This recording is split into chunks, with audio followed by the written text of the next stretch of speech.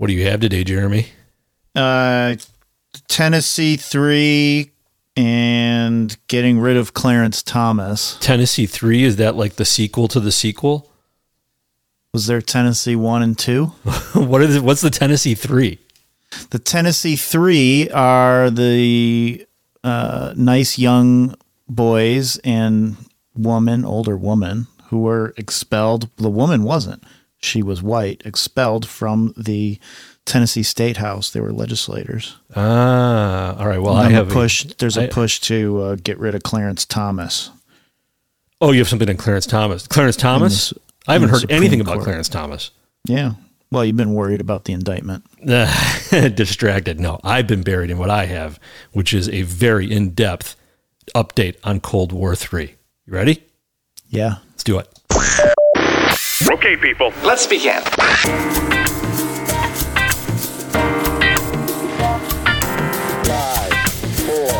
3, 2, 1,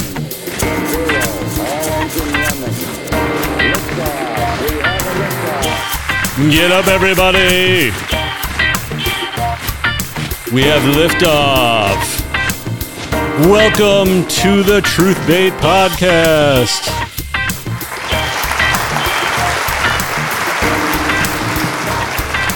With me always is Jeremy Siegel, Rebel Pundit. Jeremy Siegel, I'm Andrew Marcus.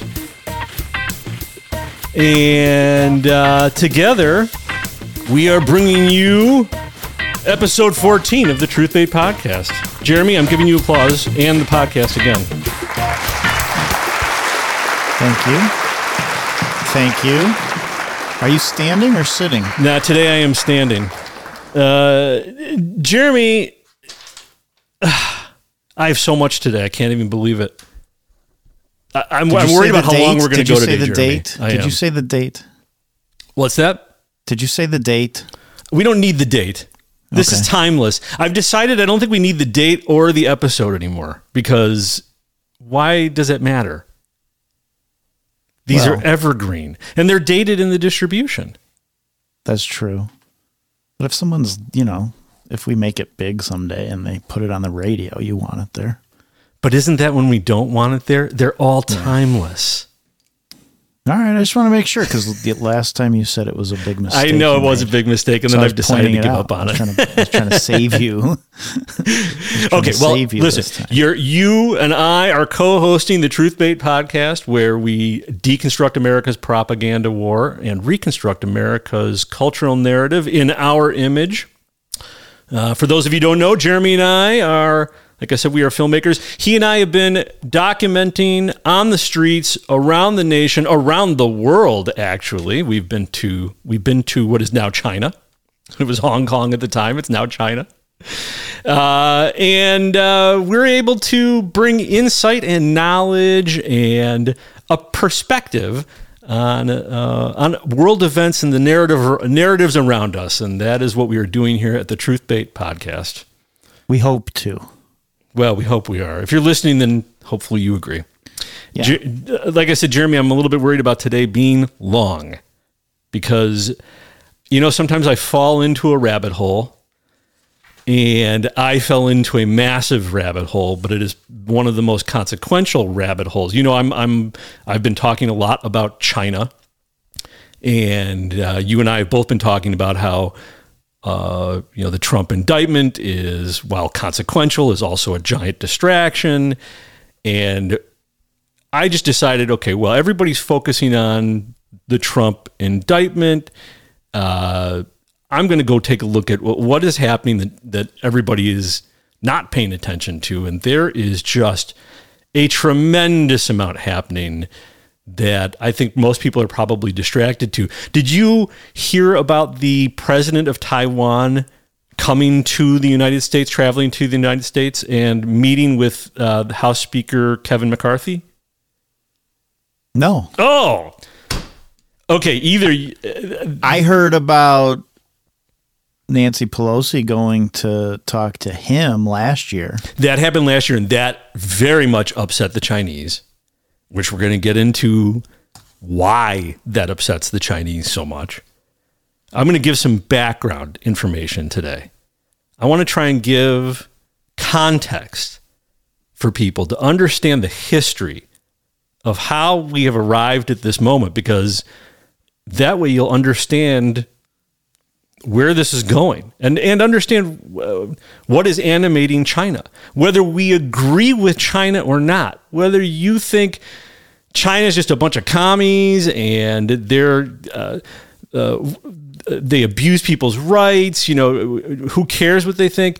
You have to care what they think because you have to know what it is that's animating them, so you know what you're up against. And we are up against it. So the president of Taiwan, who Nancy Pelosi had met with, came through. She's now doing a world tour and has a regional tour. Came up through South America and Central America, and now is in California. I don't know exactly where she stopped south of California. I didn't really pay attention until she got to California. But she's meeting with Kevin McCarthy, or met with Kevin McCarthy.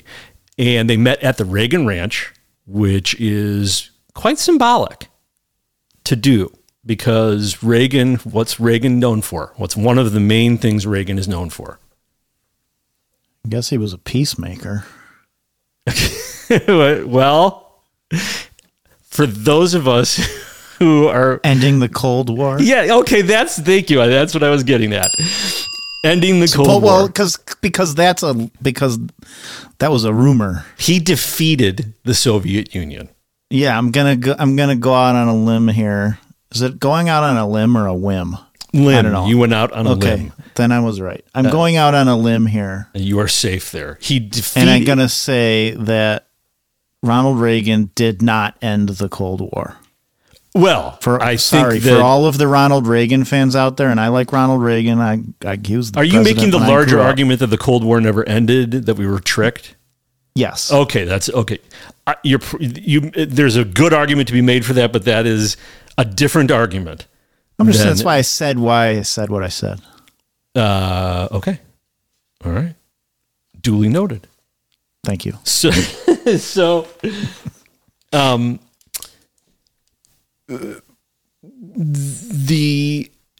trip from the Taiwanese president to the United States to meet with Kevin McCarthy at this symbolic location, which is not lost on the CCP, that Ronald Reagan defeated the Soviet Union. And actually, let's take a moment to make a distinction here.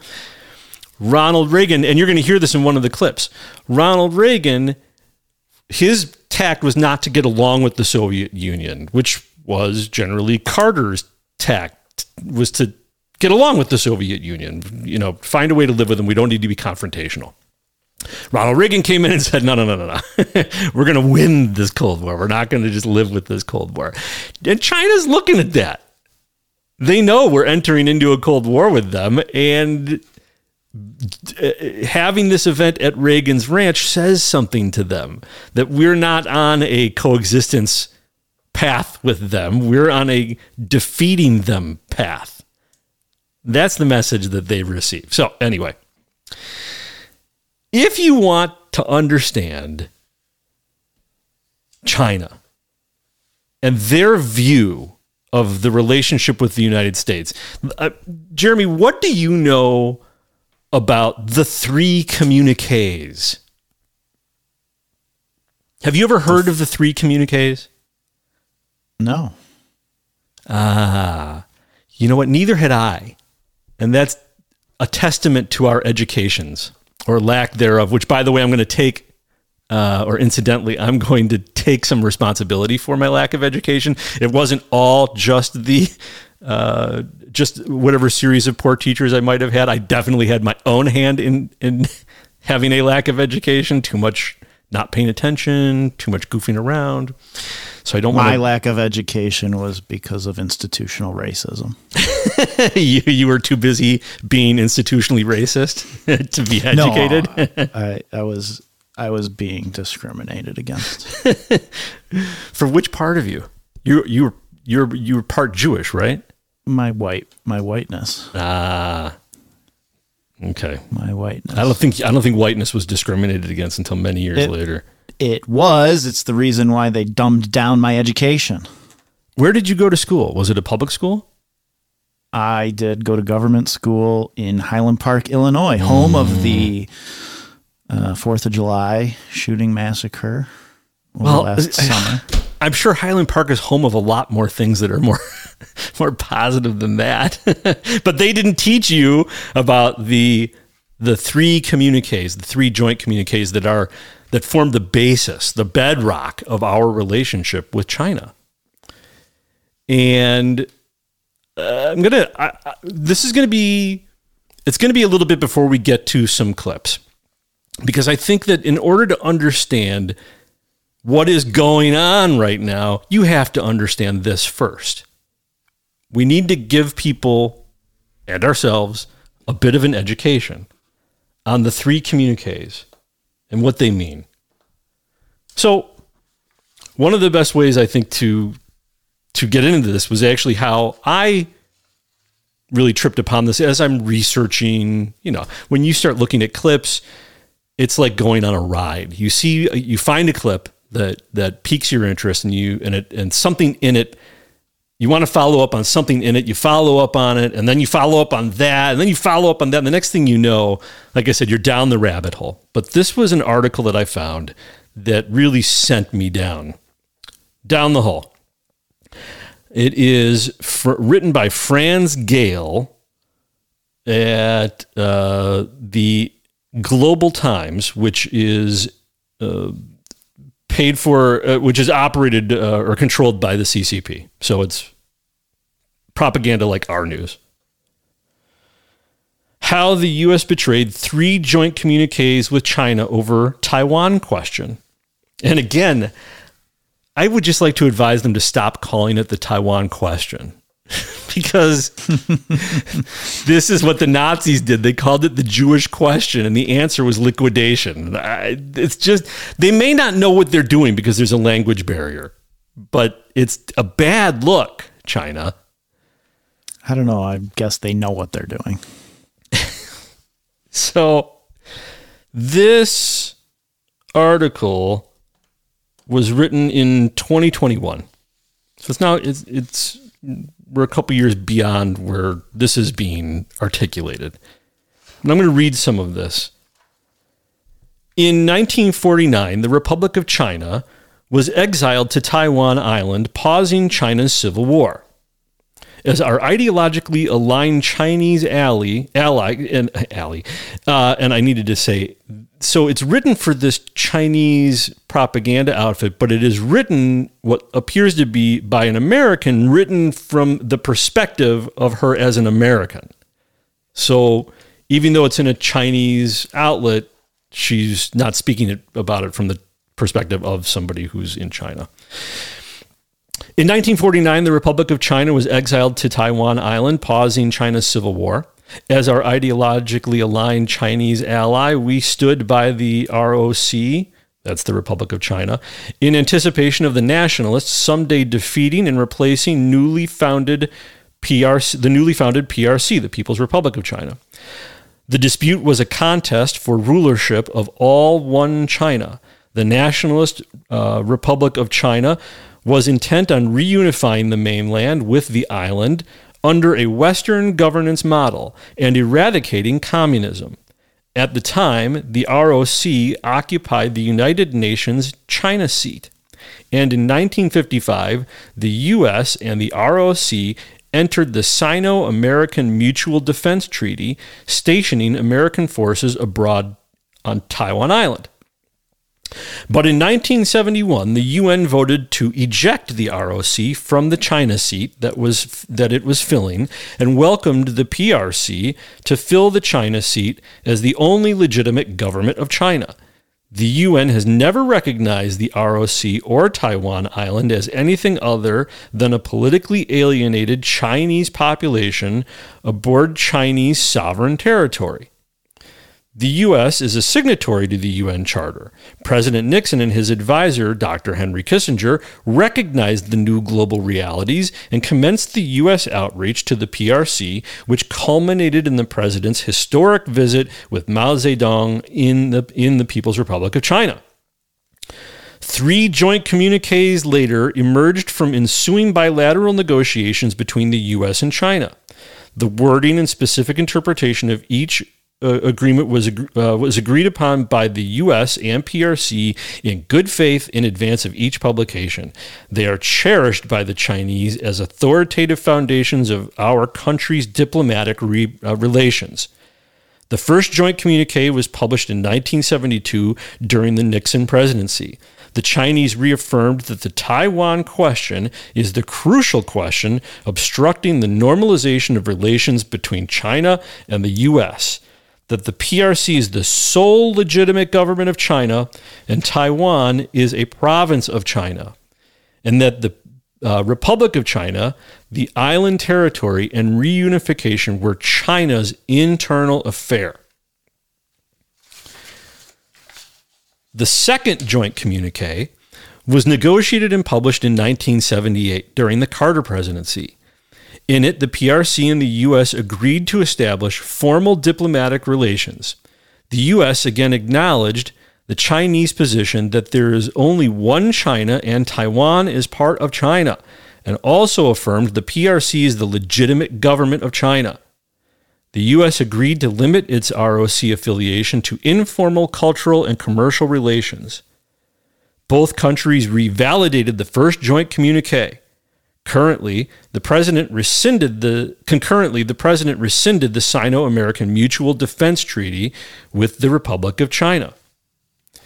But the China lobby in the U.S. was determined to tie the U.S. to the Republic of China's fate. The U.S. Senate challenged the president's unilateral actions, however, the Supreme Court upheld them. Dissatisfied with the ruling, both houses of Congress passed the Taiwanese Relations Act, the TRA. As a public law, the TRA directed weapons sales to the Republic of China for self-defense and maintenance of a U.S. capacity to militarily intervene in the island's defense. Although the TRA torpedoed the intent of the 1972 and 78 communiques, President Carter signed it into law in 1979. So you can begin to see some context here of what builds up this confrontation between the United States and China regarding Taiwan. The third joint communique was negotiated and published in 1982 during the Reagan presidency. It was intended to address and alleviate PRC concerns over TRA-enabled weapons sales to the ROC. That's a lot of acronyms. To alleviate PRC concerns over TRA-enabled weapons sales to the ROC. So the People's Republic of China was concerned about weapons sales from the Taiwan Relations Act to the Republic of China government. Correct. Okay.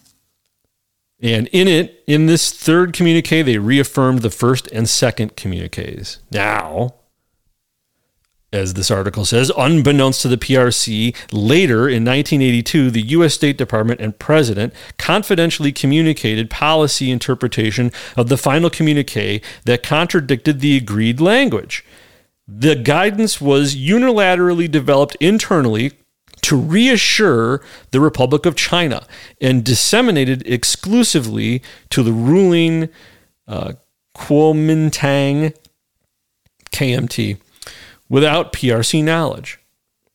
And again, I probably should have just made clear the Republic of China, that is when it's referred to the Republic of China, that's Taiwan. So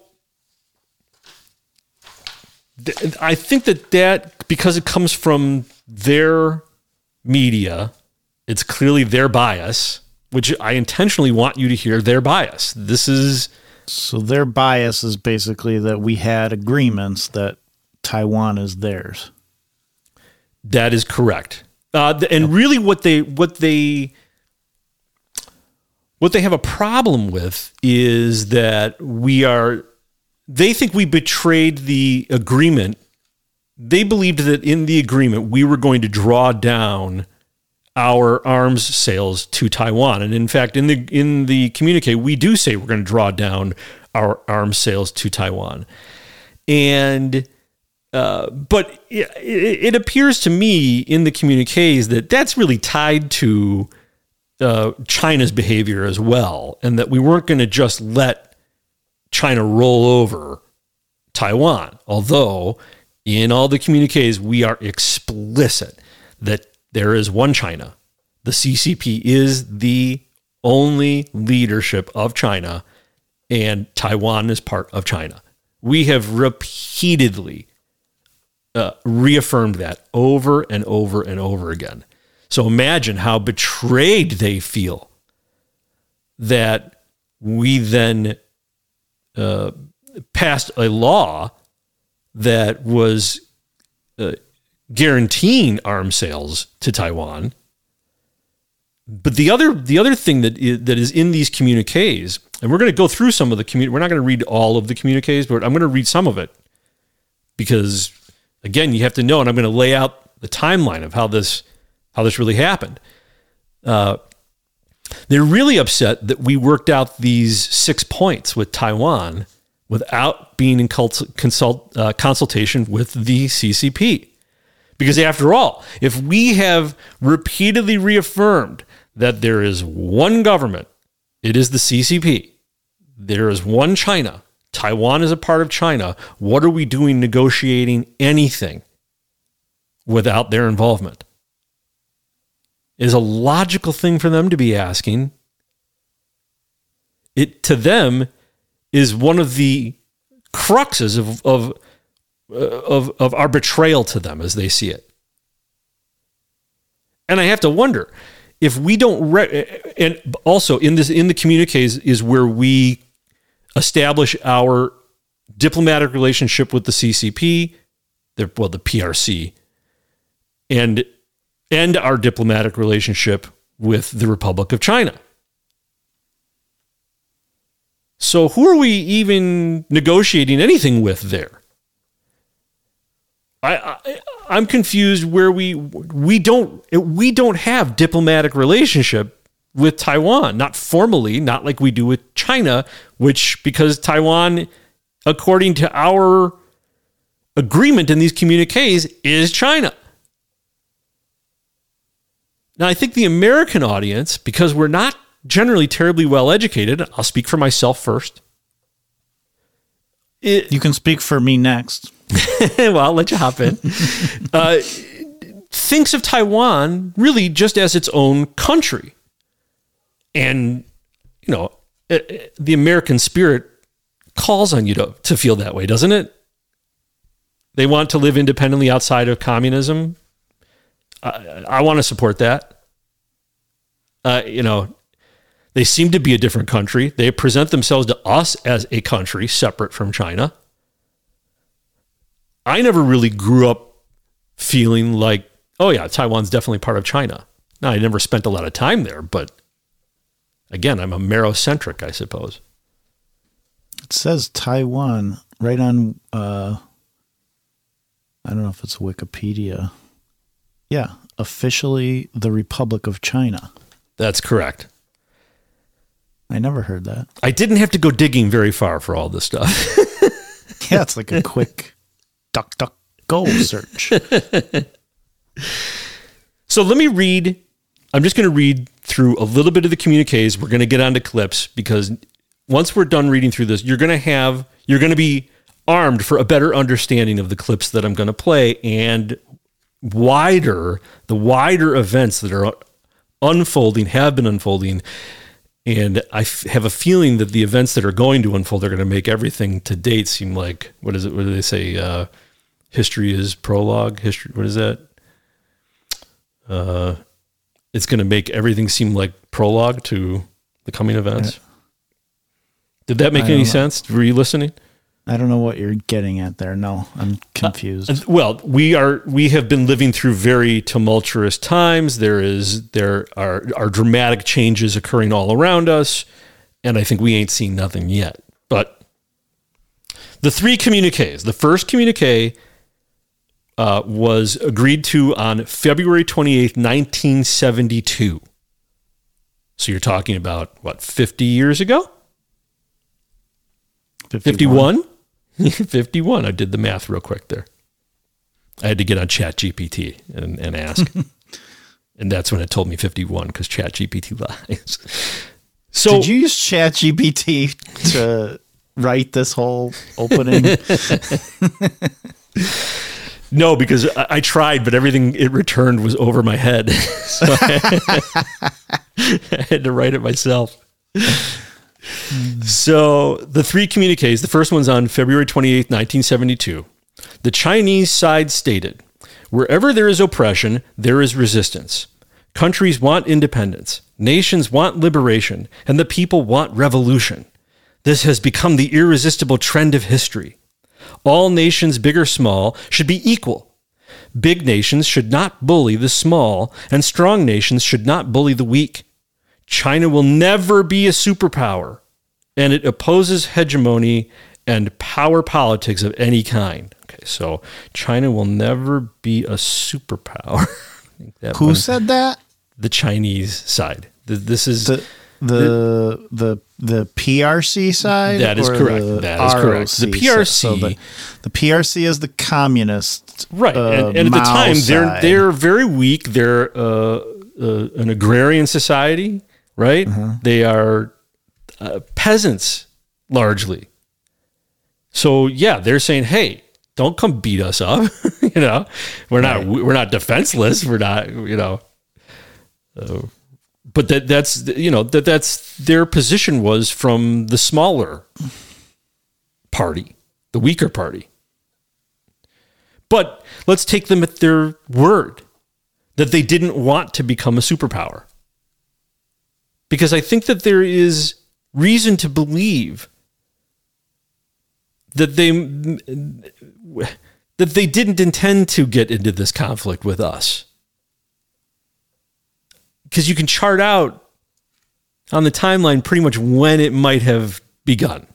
Ladies and gentlemen, our new sponsor is the People's Republic of China. In case you haven't heard, we have been taken over, and Andrew Marcus is now a spokesman for the People's Republic of China. Go China. Go China. Okay, let's get back into it.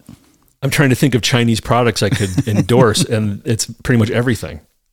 So I could endorse Apple. I could endorse.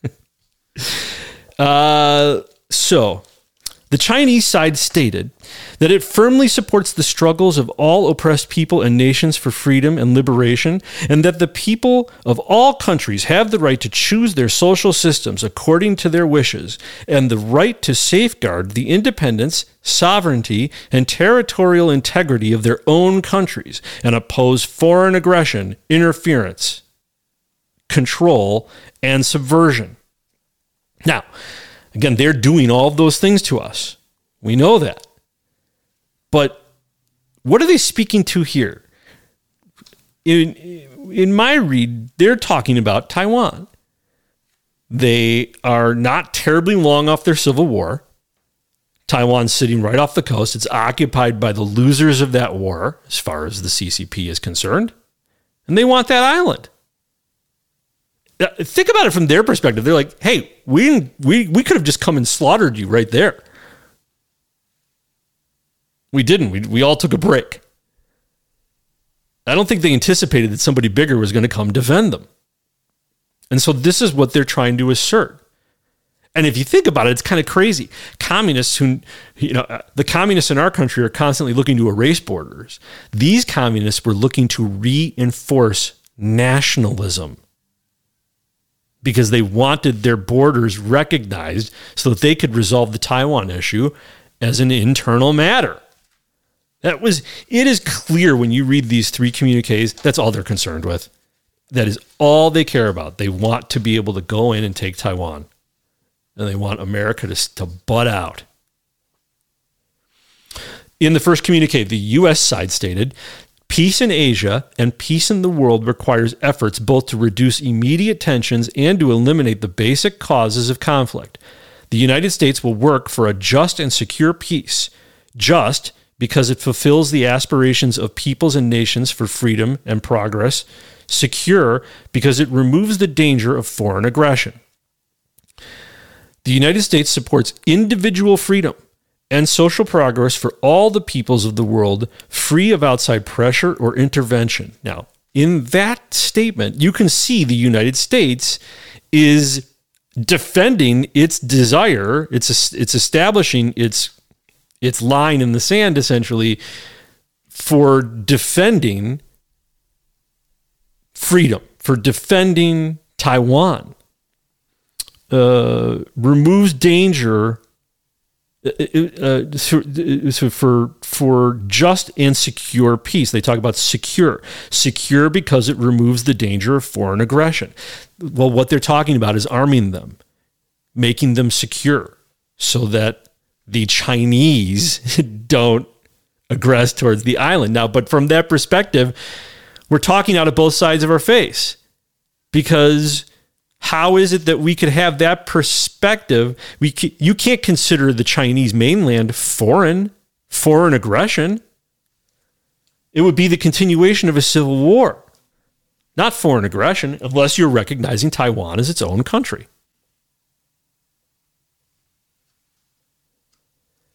The United States supports individual freedom. Oh, yeah. Let's see. No country, this is the United States continuing, no country should claim infallibility, and each country should be prepared to re-examine its own attitudes for the common good. The United States stressed that the peoples of Indochina should be allowed to determine their destiny without outside intervention. And again, in this, the Chinese, they don't consider themselves to be outside intervention. They consider the United States to be outside intervention. Mm-hmm. The United States will maintain its close ties and support with the Republic of Korea. The United States will support efforts of the Republic of Korea to seek relaxation of tension and increase communication in the Korean Peninsula. The United States places the highest value on its friendly relations with Japan.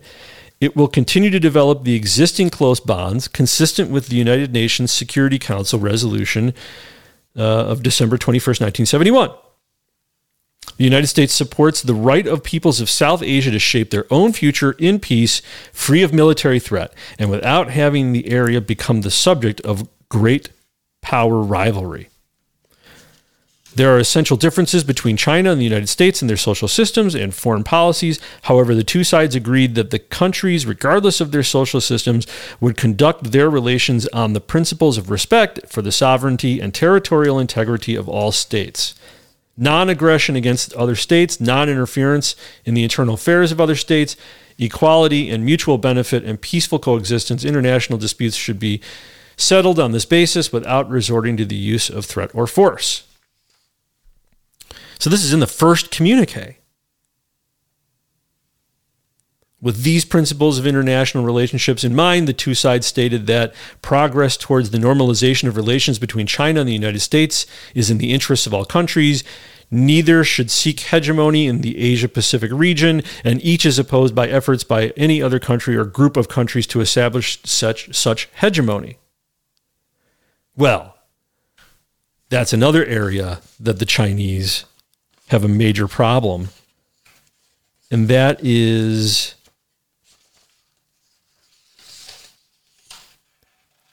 the Australia-UK-US Defense Pact and the US-India-Japan-Australia Quadrilateral Security Dialogue, the Quad, which I think came into being under Trump, are agreements with other states to establish U.S. and allied regional hegemony by encircling and containing China's rise. That is coming again from Franz Gale in the Global Times. It's the TRA, the Secret of Six Assurances, and internal presidential guidance, not the communiques that constitute the sole U.S. policy on Taiwan Island. That's what she says. And that is, they feel betrayed. And you can see it all set up for the betrayal in this first communique. How you doing? Are you hanging with me? So they just want to be left alone, the PRC, and own China, which we own the Republic of China, Taiwan, which we agreed to in the communique. But then we have these other pacts and agreements that are eroding that agreement, basically. Right. And I don't know how much they want to be left alone, but they demand sovereignty. Well, and so do we. Right. And it would be one thing if we had been disputing all this time whether or not Taiwan was part of China, but we're not. From the very get-go, we're agreeing. Here is the second communique, which is December 15th, 1978. So you're talking about 6 years later, almost 7 years later. And I have a clip of Jimmy Carter reading this. The United States of America and the People's Republic of China have agreed to recognize each other and to establish diplomatic relations as of January the 1st, 1979. The United States recognizes the government of the People's Republic of China as a sole legal government of China. Within this context, the people of the United States will maintain cultural, commercial, and other unofficial relations with the people of Taiwan. The government of the United States of America acknowledges the Chinese position that there is but one China, and Taiwan is part of China. Seems pretty clear. Yeah. That was in the reading of the release of the second communique, December 15th, 1978. He really soft-sold it to the American people there. Let me read to you from the communique.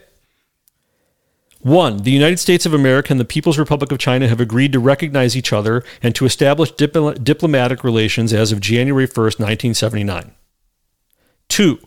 The United States of America recognizes the government of the People's Republic of China as the sole legal government of China. Within this context, the people of the United States will maintain cultural, commercial, and other unofficial relations with the people of Taiwan. Now, let's go back and listen to this clip from Carter again, because they left a little something out there. The United States of America and the People's Republic of China have agreed to recognize each other and to establish diplomatic relations as of January the 1st, 1979. And that is, he's reading point 1 verbatim. It's just what I just read you. The United States recognizes the government of the People's Republic of China as a sole legal government of China. Within this context, the people of the United States will maintain cultural, commercial, and other unofficial relations with the people of Taiwan. The government of the United States of America acknowledges the Chinese position that there is but one China, and Taiwan is part of China. So the part that is left out in that announcement is, and I'll just read it, it's parts 3 through 6. He read 1, 2, and 7. Parts 3 through 6. The United States of America and People's Republic of China reaffirm the principles agreed on by the two sides in the Shanghai Communique and emphasize once again that both wish to, part 4, both wish to reduce the danger of international military conflict. 5, neither should seek hegemony in the Asia-Pacific region or in any other region of the world, and each is opposed to efforts by any other country or group of countries to establish such hegemony. 6, neither is prepared to negotiate on behalf of any third party or enter into any agreements or understandings with the other directed at other states. And those are kind of important. Those are kind of important elements, because it is, once again, reinforcing that even after we are declaring our recognition of them as the sole government and that Taiwan is a part of China,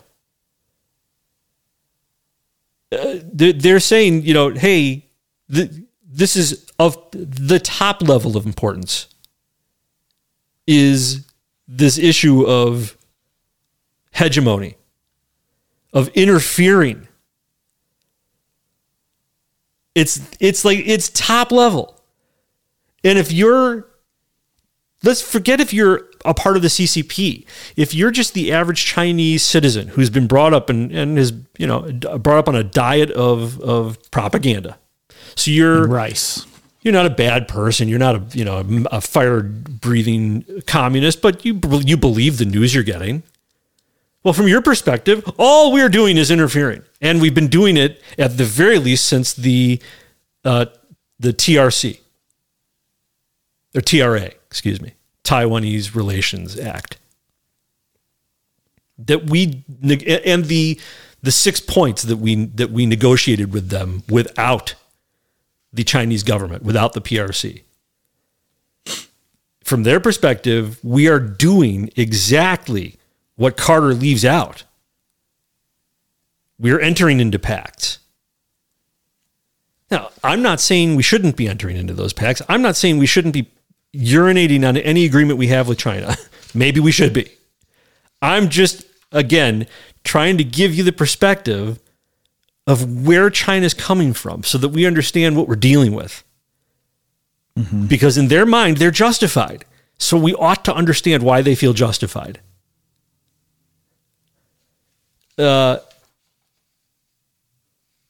And it also in the second communique, that's where the United States of America and the People's Republic of China will exchange ambassadors and establish embassies March 1st, 1979, which is what that makes it really formal. We don't have the embassy in Taiwan. Our embassy is on the mainland. So we're diplomatically, we are agreeing with them completely.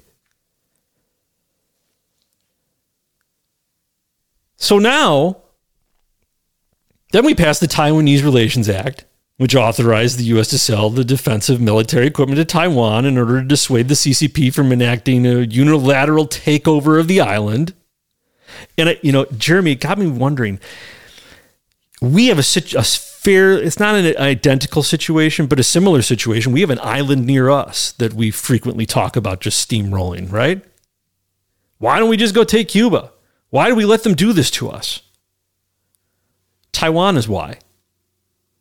We go take Cuba, within minutes, Taiwan is gone. Just a little perspective.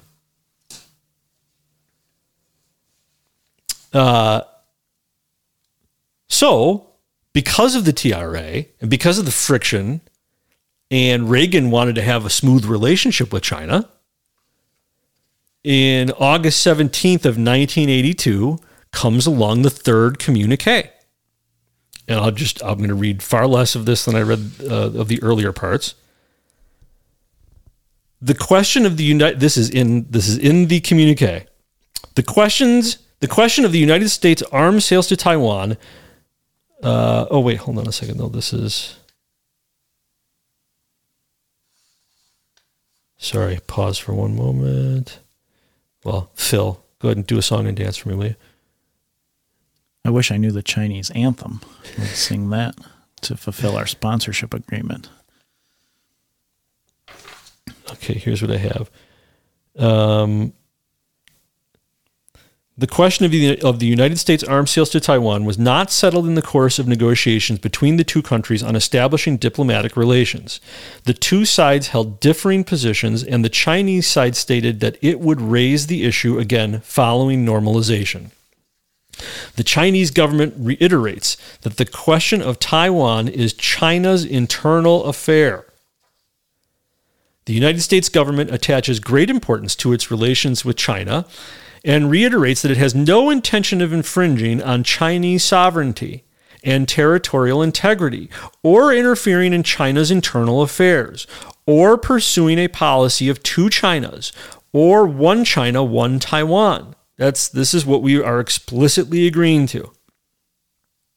The United States government states that it does not seek to carry out a long-term policy of arms sales to Taiwan, that its arms sales to Taiwan will not exceed either in qualitative or in quantitative terms the level of those supplied in recent years since the establishment of diplomatic relations between the United States and China. and that it intends gradually to reduce its sale of arms to Taiwan, leading over a period of time to a final resolution. In so stating, the United States acknowledges China's consistent position regarding thorough settlement of this issue.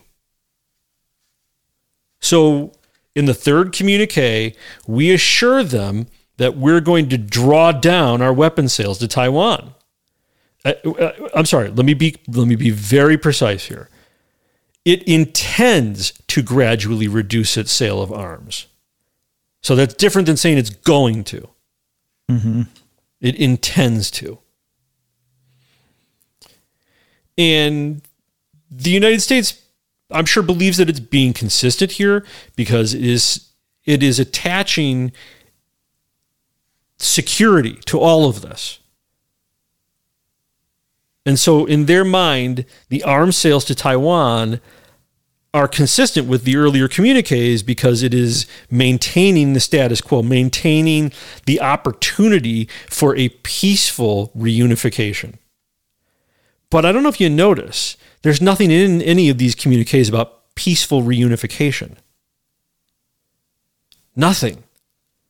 It is all about China's demand, and I would argue, rightfully so, that their territory be respected. I hate that I'm arguing on behalf of the CCP about anything, but because they're criminal gangsters, let me just be clear.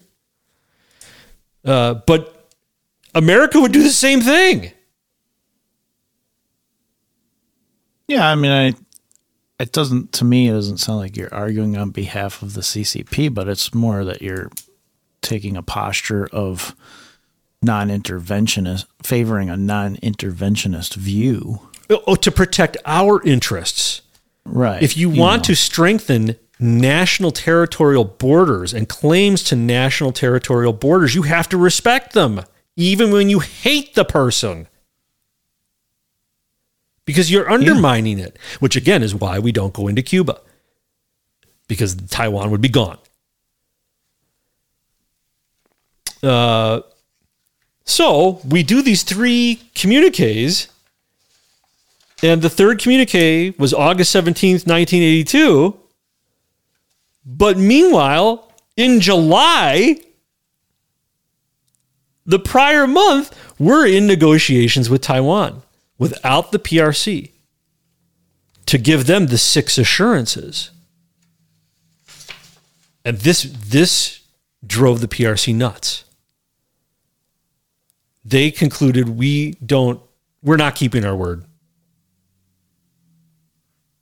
And, I'm not saying that these guys are honorable. They certainly, they steal our tech. They enslave people. They don't seem very honorable. So I'm not saying that they've got like a moral ground to stand on, but they feel they do. So the 6 points real quick. China, just imagine you're China reading this. Imagine you're sitting at home drinking coffee in the morning or tea, whatever, and this is what you're reading. Point 1, the United States would not set a date for termination of arms sales to Taiwan. Well, that's true. Point 2, the United States would not alter the terms of the Taiwan Relations Act. Okay. That's true too, which, by the way, really upsets the Chinese. The United States, point 3, the United States would not consult with China in advance before making decisions about U.S. arms sales to Taiwan. Okay. Well, if you're China and you're sitting there saying, well, you've agreed that we're the only government, that there's only one China, that Taiwan's part of China, you are selling them arms. Could you imagine if China started selling arms to Hawaii? Yeah, right. I know it's not an exact analogy, but just to try and bring it a little closer to home. Point 4, the United States would not mediate between China and Taiwan. So they're throwing China a bone in that one.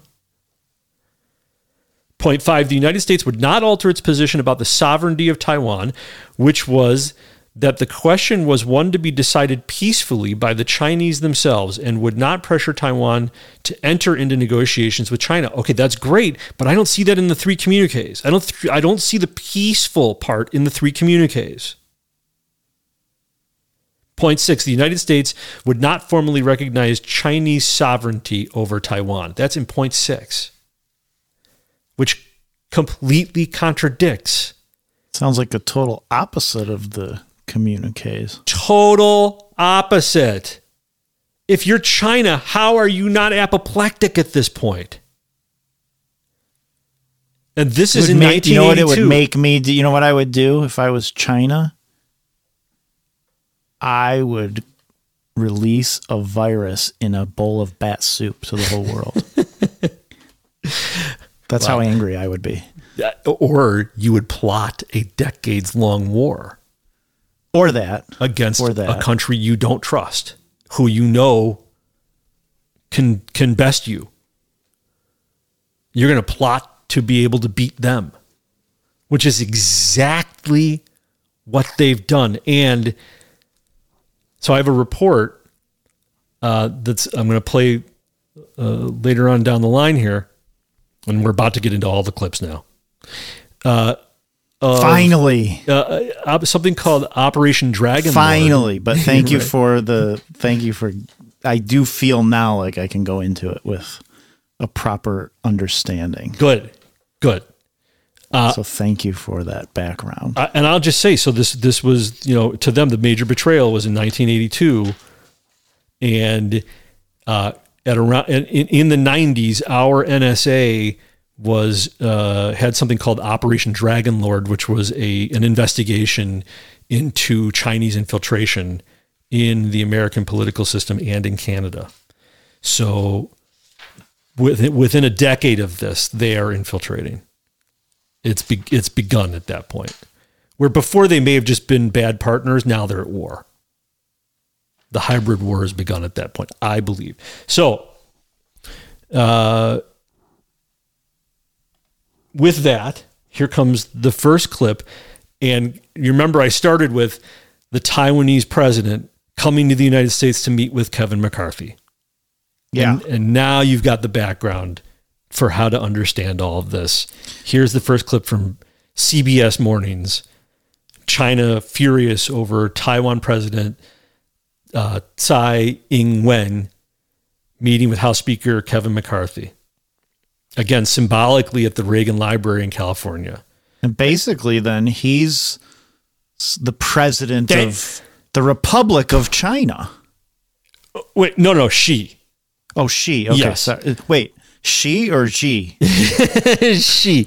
Tsai Ing-wen. I don't know if you're supposed to do the T at all, or if you're not supposed to do the S at all. TSAIING-WEN. Wait, but Tsai Ing-wen. It's a Tsai, but is it a he, her, or a him, she? No, she is just a woman. Okay. A regular old-fashioned woman. All right. Okay. Woman 1.0.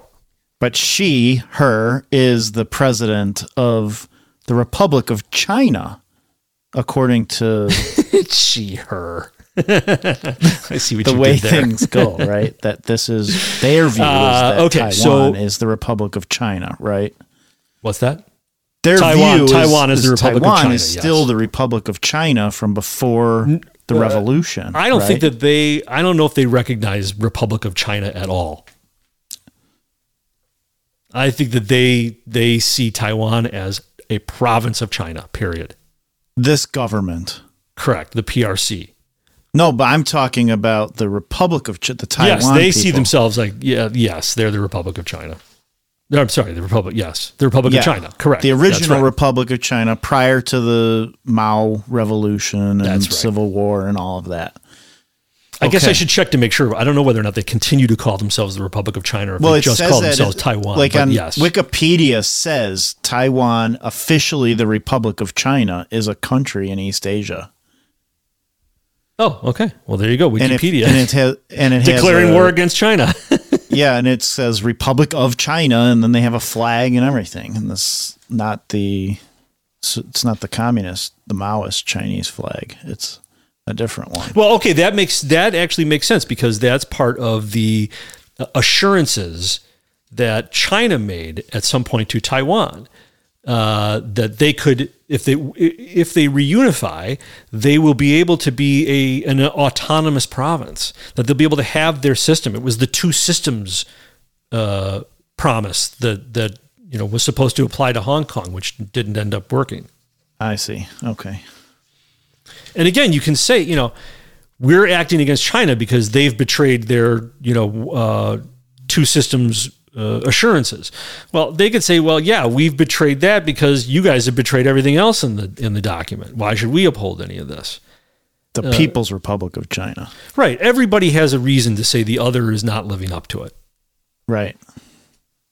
And frankly, both sides, I think, have legitimate claims on that. I just wish they came up with a different name for the People's Republic of China that was more different than the Republic of China, because it would confusing. be easy. It would be easier to understand. I mean, then there's it's PRC like and the People's ROC Front of Judea and the Judean People's Front. Yeah, it could be. I mean, they could have come up with something. No, because they're both laying claim to the same thing. So I think that's why they have to have that kind of similarity. It could have been like Chinese People's Republic or something. So again, this meeting it's happening at the Reagan Ranch, and this press conference that McCarthy gives, it's not with Tsai Ing-wen, but it's with the Democrats and the Republicans together, showing their unity on this issue, and they're standing right in front of a section of the Berlin Wall. Now, if you're Xi and you're watching that, the G of China, of the PRC, him. Imagine you're looking at that message loud and clear, right? Yeah. Yeah. So here's CBS Mornings.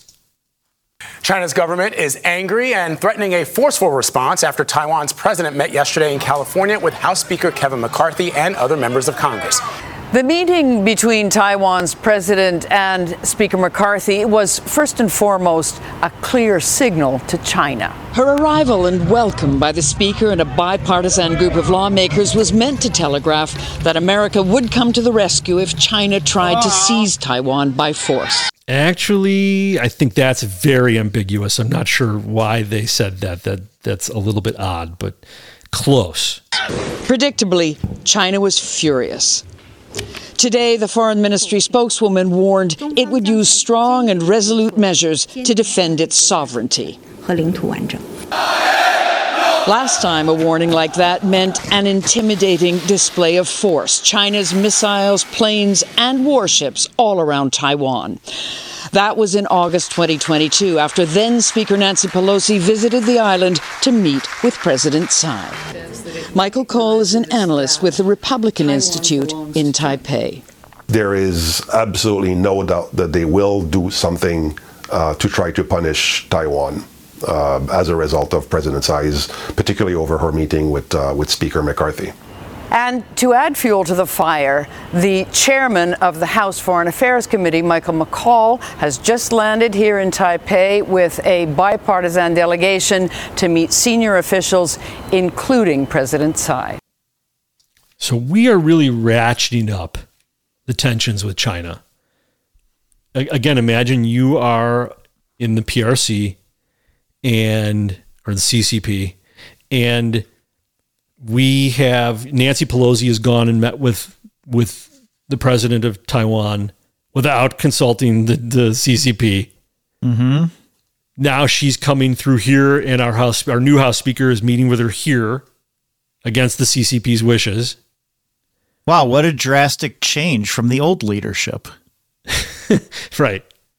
McCarthy, it's like a difference of night and day, isn't it? No, he's right on board with all of this. Oh, is it making sense? Well, you have to understand, yet? this is we're going into the Cold War, and I'm going to play for you next his Q&A with press in front of the slice of the Berlin Wall, and I'm not even going to say it. I want to see if you pick up on what I picked up on Oh, you want to see if I'm as smart as you are? I want to see if I'm making things up in my own head like a conspiracy theorist. My tinfoil. So here we go. This is his press conference. Hi, Mr. Speaker. Michael Martina from Reuters. President Tsai has just returned from Latin America. Taiwan has been losing allies around the world slowly, including recently Honduras. I'm curious if you think that the United States is doing enough to stop that, if you even think it's the United States' business to step in or say to Taiwan's allies that they should remain with Taiwan. I think that's one of the reasons the president was out communicating with others. I have a fear of some of these nations changing their positions based upon a hope and dream of financial support for some infrastructure. We have found at times when China has done that, those nations have become in a more economic challenging time, maybe a dam not working in Ecuador, maybe becoming under financial burdens. So I truly believe that all nations should look at where it is and make a decision. I would wish all nations would make a decision based upon democracy and freedom and peace. That's a nice pipe dream. But you remember in the previous our previous episodes, sounds like what's going on over in Africa. Right. This is what you and I have been talking about. That right now the United States is in a great competition with China to gain allies in what is now the world being divided up into this new Cold War. And we are at a severe disadvantage in that because, and here you hear him saying, we hope that people would choose freedom and democracy. Well, we've proven ourselves to not exactly be the defenders of freedom and democracy anymore. We hope you'll choose freedom and democracy over your bridges that we can't afford to build anymore. Oh, not only that, the bridges that, okay, we'll pay you. And like we said, we give them money. It just goes to China anyway, because China comes in and builds the infrastructure. Yeah, because they're creating, making sure they get all these allies. You could substitute ally for dependent. These are just dependents of the nation. But that's the thing. We can't even effectively make them dependents because we don't build anything. That's what I'm saying. So that's what I'm saying.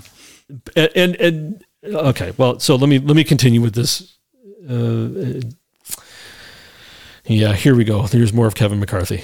Also, do you think that the country should specifically commit to the defense of Taiwan should China attempt anything militarily? Now, remember, in the previous report, you heard that that's exactly what Kevin said we were going to do. We're going to come to their defense. Look, I know everyone puts these hypotheticals out there. Our goal is that hypothetical never comes to fruition. And what we know through history, the best way to do that is supply the weapons to allow people to deter war.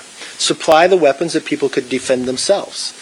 It is a critical lesson that we learned through Ukraine, that the idea of just sanctions in the future is not going to stop somebody, but deterrent of being able to self-control is going to stop that.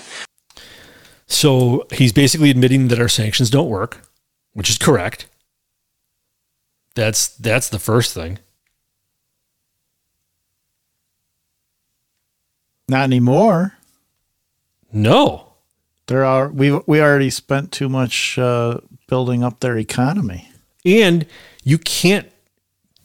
Sanctions only work if your currency is the dominating currency. And while ours still is, everybody knows. What is it backed by?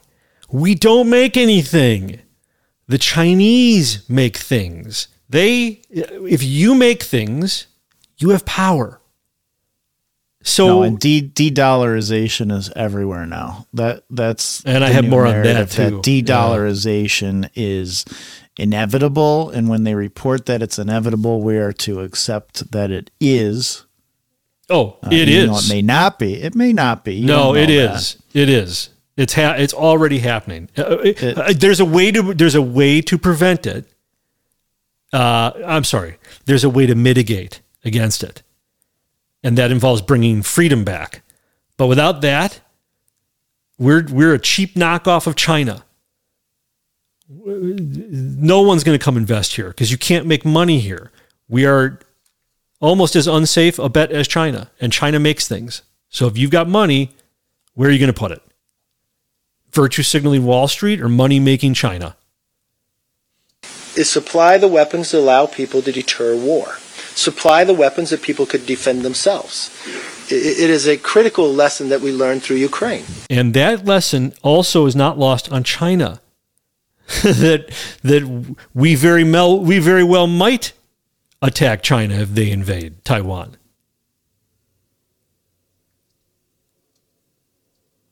That might be part of why we're doing what we're doing in Ukraine. Thank you so much, Andrea Mitchell from NBC. Oh, listen to this. Thank you so much, Andrea Mitchell from NBC News. And it's remarkable to see this bipartisan gathering. And I was at the Brandenburg Gate with President Reagan and covered that. So this is quite a moment. Wow. Can you believe that? Like, in front of the whole world. Let me make sure that I emphasize the symbolism for our pro-war stance here today. And my gravitas in the moment. I was there. And now I'm here. So I know what I mean. I was there with President Reagan, who we all hate, sort of. They all hated Reagan. Yeah. Let me ask you, do you worry, Mr. Speaker, that you will escalate tensions with Beijing? No, it is not our intention to escalate. But what I see today around... Is there a word called escalate? Escalate. It's not our intention to escalate. And you know what else? He sounds like... Who does he sound like? Do you know who he sounds like? No, oh, he's yeah, you're right. Totally. Say it. Just like our other president. Justin. In our other president in the North American, what do we have? A North American treaty. Justin Trudeau. Yes, totally. He sounds so much like him. It's less annoying. I'll give him. He's less annoying than Trudeau. He says more meaningful things than Trudeau. I don't know. He does. There's a contest on that one. It'll be close. You're right. But what I see today around the world is disturbing. And I think that unites. And the one thing I would take pride in as an American, you're watching your lawmakers stand together with both parties, advocating greater democracy, with a plan to help deter any chance of a war in the future. And what we learned from Reagan, peace through strength. Thank you, Mr. Speaker. Alex Michelson from Fox 11. What is your message to China, who's threatening retaliation for doing this today? Well, my first message to China, there's no need for retaliation. But the one thing I would say to China, too, at no time, I am the Speaker of the House. There's no place that China is going to tell me and where I can go or who I can speak to, whether you be foe or whether you be friend. I'm not the general manager of the Houston Rockets. And the one thing I hope all countries see is that we're united in this same approach, together, on both sides. And we're going to speak with one voice when it comes to China or any others when we look at foreign policy. So to me, this was the launch of the Cold War. This was our declaration of the Cold War. Well, or a continuance of. I mean, I think the Pelosi thing was definitely part of it also when she went over there. I mean, that was almost this is just maybe like being more overt about what's going on. Having a meeting with the president of Taiwan at the Reagan Ranch with the slice of the Berlin Wall as your background is that, in my mind, man, that's a declaration of war. Reagan, no, I agree with you. I just Reagan not necessarily said, the beginning. It's more of a recommitment. What's that? It's to me. I agree with you in a sense. I'm just not. I don't know if I call it the beginning. I think it's more of a reaffirmation and taking a stand for McCarthy, saying I am the same as Nancy Pelosi. I think that, and this is what I wanted to see if you picked up on. It may be harder without the visual. But the way that the press is interacting with McCarthy. Yes, that's what I just was going to say. This guy, I think I was going to say what you were just going to say. Go for it. Is listen to the respect they're giving this guy who was endorsed by the Nazi Hitler Trump. They are treating him like the president. Yeah. And this guy was endorsed by Nazi Hitler Trump. It's amazing. They are thirsty to interact with a leader who is an adult, who isn't senile or bombastic. I don't look at it that way. He's the third most powerful person in the country, and numbers 1 and 2 are checked out. So if you're the media, like, I don't even know if they expected this, but they found themselves suddenly in a presidential situation. McCarthy, I think McCarthy's I don't know if he's going to run or if he's setting himself up, but he's setting himself up for the eventual appointment, maybe, if there are 2 people out. I didn't look at it that way. That's a good point. I guess I didn't look at it that way, but I look at it just as this is a guy that is a war hawk. Yes. Like all of the rest of the neocon Republican Party. Yes, he is leading the confrontation. Party. Correct. Right. The neocons are in charge. No question whatsoever. Right. So as long as because he's not taking a stance of Trump, actually, which is peace through strength. He's taking a much more of a pro-war hawkish stance and confrontational stance.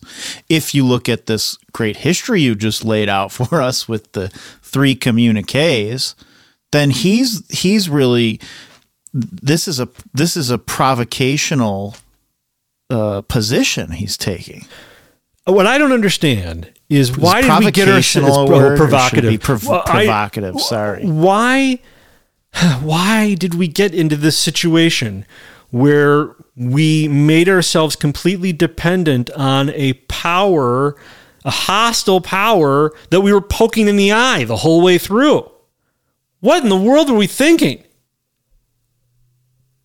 Well, we like war. I guess so. I mean, either we're complete morons or this was the end game we always wanted, was confrontation. Well, I mean, that's the broader landscape with the military-industrial complex. And we don't like what North Korea does. We don't like that China enables North Korea to be a thorn in our side. We're not even from there. And we are a massive thorn in China's side with Taiwan. And again, don't get me wrong. I want the Republic of China to storm into the mainland and take them over. I don't want. Hey! Our sponsors said not to say that stuff. They said not to say anything bad about. No, I mean, I hope good things for them too. Right after the People's Republic of China totally takes over and throws the communists out. I have no love for the communists. And, look, you might make an argument that, hey, we're America. Our mission in life is not to honor agreements. Our mission in life is to spread freedom and destroy communism. I'm not sure that those can go together like that, all in that bundle. But you have to think part of being able to spread freedom is being a country of your word. Anyway, we are not any longer. No, we are not any longer. And I think China's had a big hand in helping us get there. They've been undermining us in very creative ways for a very long time, and we've played the role perfectly. So, okay, we've been ratcheting up the tensions with China, and how's it going? Is the United States dollar under threat? Yes, and this is from I-24 News out of Israel. Is the United States dollar under threat? Well, the U.S. dollar became the backbone of the global economy after World War II because of America's robust economy, its democracy, and its transparent regulatory systems, which made the nation seem like a safe place for international investors. But now the BRICS nations, Brazil, Russia, India, China, and South Africa, have announced plans to develop a new currency. Their goal is to reduce reliance on the U.S. dollar and other Western currencies as well, and protect themselves from international pressure. In fact, Brazil and China have already struck a deal to bypass the dollar when paying for trade goods, which is a major milestone in Beijing's long-term plans to establish its own currency, the yuan, as the dominant international currency. Just to give a little bit of background here, it is the case that the U.S. dollar has a role that is outsized relative to the 24% of world GDP that the US commands. So the US dollar is involved in almost 90% of all international trade settlements, and around about 60% of foreign currency reserves around the world held by central banks are held in US dollars. So the BRICS nations combined, their GDP is around about 25% of world GDP, vis-a-vis the US now at 24%. And so it's not surprising that these nations collectively are saying, hey, wait a minute, why should our macroeconomic policies and exchange rates be at the mercy of US dollar Federal Reserve decision-making? Good question. Why would you hold our debt if we're just printing trillions and trillions and trillions of dollars, making your debt less valuable all the way through? Because we're having a better place for transvestite athletes to compete. Right. So you can get away with this for a little while if you are the sole land of milk and honey and freedom. And our Constitution gives us that opportunity. If we were living by it, we would be. We wouldn't be worried about the Chinese. Everyone would want to do business with us because we are a free country, which is how we got away with this for as long as we did. And now that we are no longer a free country, this is another bit of evidence of that fact, because the rest of the world is caught on that we are no longer a safe investment. And if we're no longer a safe investment, well, what are you doing? You're just going to go where you can make an investment. Maybe less safe, but you're going to go make the investment in China. Even though you disagree with them, even though you know your assets may be seized. Because what's the difference? And it's having its intended effect. Listen to this. This is from Vantage, which is an independent news service out of India. Every once in a while, we ask the question, who is winning the war in Ukraine? And victory is measured in many ways, not just in terms of territory, but also the political goals that each side strikes. Tonight, we want to tell you about Russia's wins. Russia has one more buyer of oil, and that buyer is Japan. And this is a very, very significant turn, a big win for Russia, a big blow to the West, and vindication of sorts for India. Although it doesn't really help India, we'll tell you why in just a bit. But first, let's understand why this is such a big deal. You see, Japan is a close ally of the US. Japan joined the West in sanctioning Russia. And now the same Japan has decided to buy Russian oil. How can they do that? If Japan had sanctioned Russia, how can it buy Russian oil? Because it kept oil and gas out of the sanctions, just like Europe did. Japan stopped short of sanctioning Russian oil and gas, and now it wants to buy cheaper Russian oil. This is a setback to America's plans of containing Russia. And to add insult to injury, Japan is buying Russian oil above the Western price cap. We'll tell you about it. This move demonstrates what the world has always known, that Western sanctions regime is hollow. And they're not doing it in dollars. No wonder Kevin McCarthy was talking about how sanctions don't work, because they're not working. Because we don't have the power. We've shut down our fossil fuels. We've outsourced our manufacturing. What do we have left? Virtue signaling, gender studies degrees, gender mutilation, two-tier justice. That sounds great. So China's ratcheting up the diplomatic pressure as well, not just the financial. They're isolating the United States on the world stage. I don't know if you've noticed that. But as they gain in power, people are going into their orbit and leaving ours. Here is from CGTV, which is CCP controlled. European Ministers of Parliament, Mick Wallace and Claire Daly, both Irish, and they lay out how a lot of people around the world are seeing it, unfortunately. You have seen the effort by the Americans to drive a wedge between the European Union and China in America's interest, not Europe's. And it's very unfortunate that at this time we feel that the European Union hasn't had the courage to stand up to the bullying and the pressure from the US. The US says that China is a threat to the security of the Americans. It says that China is a threat to the security of Europe. Well, we don't agree, right? China hasn't dropped a bomb on anybody in 40 years. China is not a threat to the security of the people of America. China is a threat to America's long-held financial supremacy, the supremacy of the dollar. China is threatening that, so America has a problem with China. It's not because China is a threat to their security, it's a threat to their financial supremacy. And sadly, the Americans are very keen to get Europe on the same page as themselves. They want to drive that wedge between the EU and China to benefit America's interest. And the problem is that the US are losing their dominant position. They have lost it economically, and they are losing it politically. And in many ways, when, it is, as they say, the last bite of a dying snake, it's the most venomous, it's the most poisonous, and the instability that's hurting citizens all over the world, including in the US. It's so sad. It's so sad. But I think it's from a position of weakness rather than strength.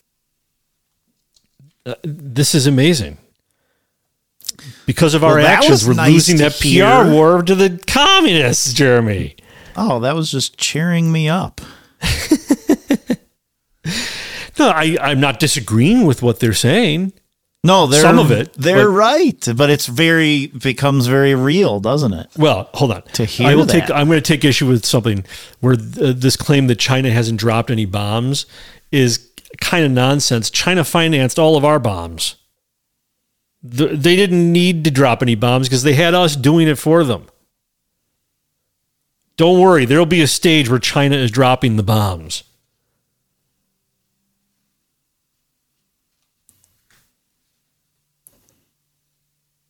Hello? Well. Come back to the microphone, Jeremy. I'm here. I thought you were going to say something else. I will. So, and you can, just as, I'm going to go back to that Vantage show. This is a different report from Vantage, again, independent news out of India. And you can hear the frustration in this woman's voice, this anchor's voice. And I don't think that she's alone. Listen to what she says. China is threatening war on Taiwan, but it also wants to play peacemaker in Ukraine. This alone should sum up the dragon's duplicity. I love that she calls China the dragon. Mm-hmm. It may betray a little bit of bias, but I love that she says that. Chinese warships and warplanes are zeroing in on Taiwan because Taiwan's president met the U.S. House Speaker in California. The same China is calling for peace between Russia and Ukraine, and legitimizing China's role is France. President Emmanuel Macron of France is in Beijing. He says Europe should not decouple from China. Why is Macron appeasing Xi Jinping? How does it help him? We'll discuss. Meanwhile, China is at the center of another major development. The foreign ministers of Saudi Arabia and Iran are in Beijing to figure out the next steps in their truce. Where does that leave the US? It appears it will have to learn to live with the dragon. It will have to learn to live with the dragon. That's just fact now. It's over. We've already lost the first round of the Cold War. And the Chinese are going to make sure, if they can, that we don't get to a second round. They're not looking to have a Cold War like we had with Russia. They're going to look to beat us immediately. And take our corn. Yeah, we are their breadbasket. And I don't think that the communists care so much about losing market share over here. They don't need to when they have the rest of the world. Right. And they're going to develop the rest of the world. They're going to turn us into their slaves. Russia's a huge country. Soviet Union was huge, powerful country. And they have their own market now. Their own market can support them. For a long time, they had nothing like we're going to have. So because of their economic and manufacturing strength, China is able to play it both ways. They can act aggressively towards Taiwan while calling for peace and stability elsewhere. And people will gravitate towards them because they build things. And they're squaring up. They're looking at it going, okay, yeah, America, you look ossified and in decline. China, you look totally ascendant. Well, where am I going to put my money? Even if you think that America is the land of freedom and you love America more, you're just doing the calculation. So, Sky News covered France going to China. They dropped something at the end of this report that just blows me away. Listen to this. Macron will know that doesn't matter what he says, he won't change the political calculus of China. That's right. France is completely powerless. China's the big dog. But by being accompanied by Ursula von der Leyen, who's been very critical of China, particularly on their very close without limits relationship between China and Russia. Mm-hmm. That he's talking about the current president of the EU, which I guess is a rotating position. And she's been using really robust language, and she's even been using some of that today. She's reminded, though, China of its obligations as a permanent member of the UN Security Council, which is all about peace and security. But it's also evident from China's language that actually they are trying desperately not to take sides in this conflict. They're not for the war. They keep reiterating not providing weapons. They clearly want to keep themselves a degree of neutrality in this war. Zelensky's been visiting Poland, and one of the things that came out during that Polish visit was the first time that one of his advisors said that if Ukraine's spring offensive is effective, then Ukraine will be willing to talk to Russia about Crimea. Now, it's the first time previously President Zelensky's been really firm. We're not going to have any talks unless Russia's completely out of the Donbass and completely out of Crimea. So it's a real softening of the language, and particularly the West that's always said militarily it'd be really difficult for Ukraine to actually evict Russia out of Crimea. That's what the West has said? I'm pretty sure the West has been saying that we're not going to have negotiations until Russia leaves all Ukrainian territory.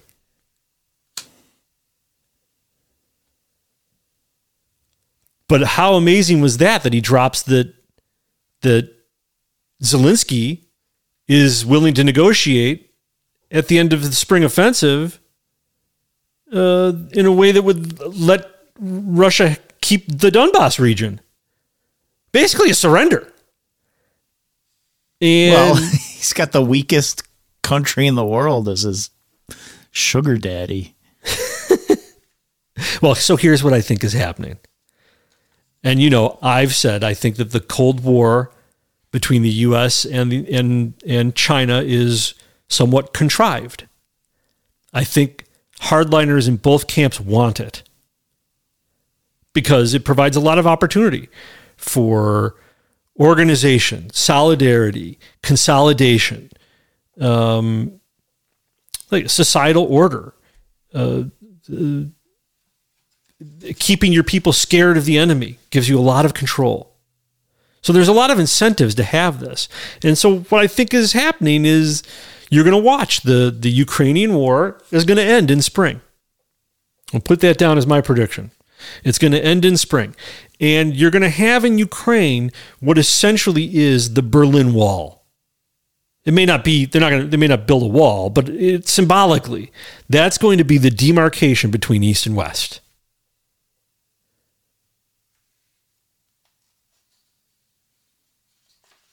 Well, I think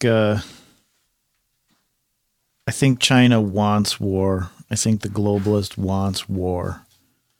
And the globalists in our country want war, and that's what they're pushing toward.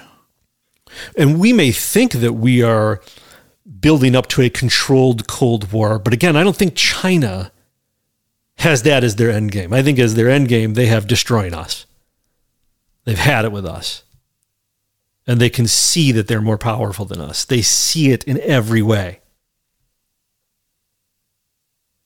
That we're misfits. They have complete control over their situation, and we have no control over our situation.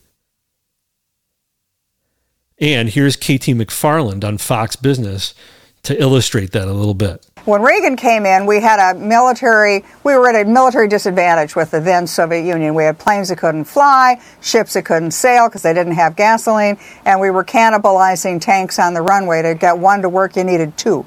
So what Reagan did was he came in, he fixed the economy, fixed the military, we won the Cold War. But at that time, the Soviet Union, even though they were ahead of us probably militarily, they were way behind us economically. And they were way behind us with technology.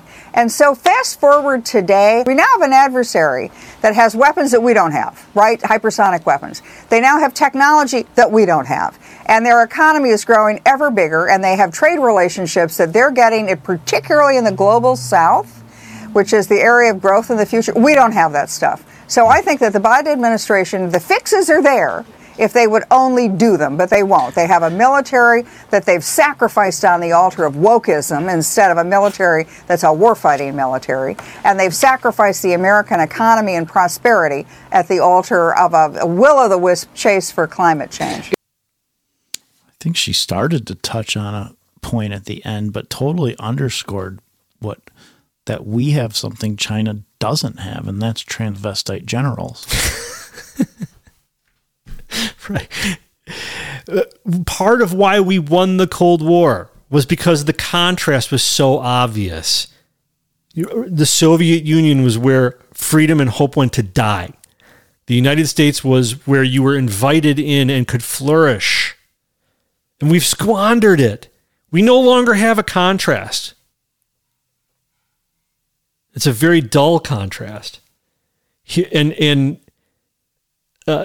So China has, this is a hybrid war they're fighting. They've undermined us economically. We've certainly undermined ourselves, but we're undermined economically. We're undermined diplomatically.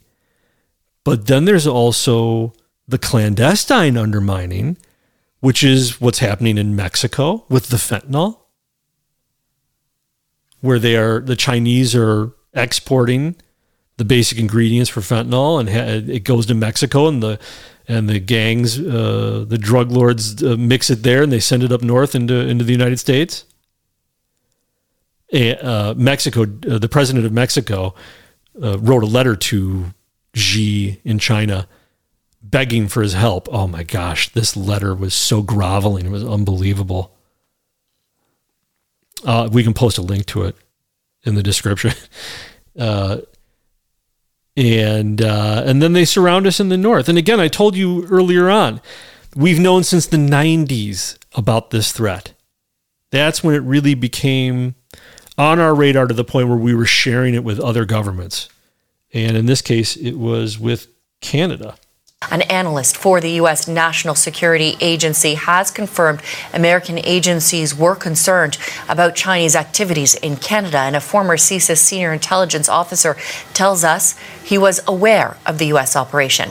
This is from the CBC, and it was published in March 19th. Well, Michelle Juneau Katsuya, says Canadian policymakers have been ignoring warnings from him and others for decades. How serious is China's political interference from your perspective in Canadian politics?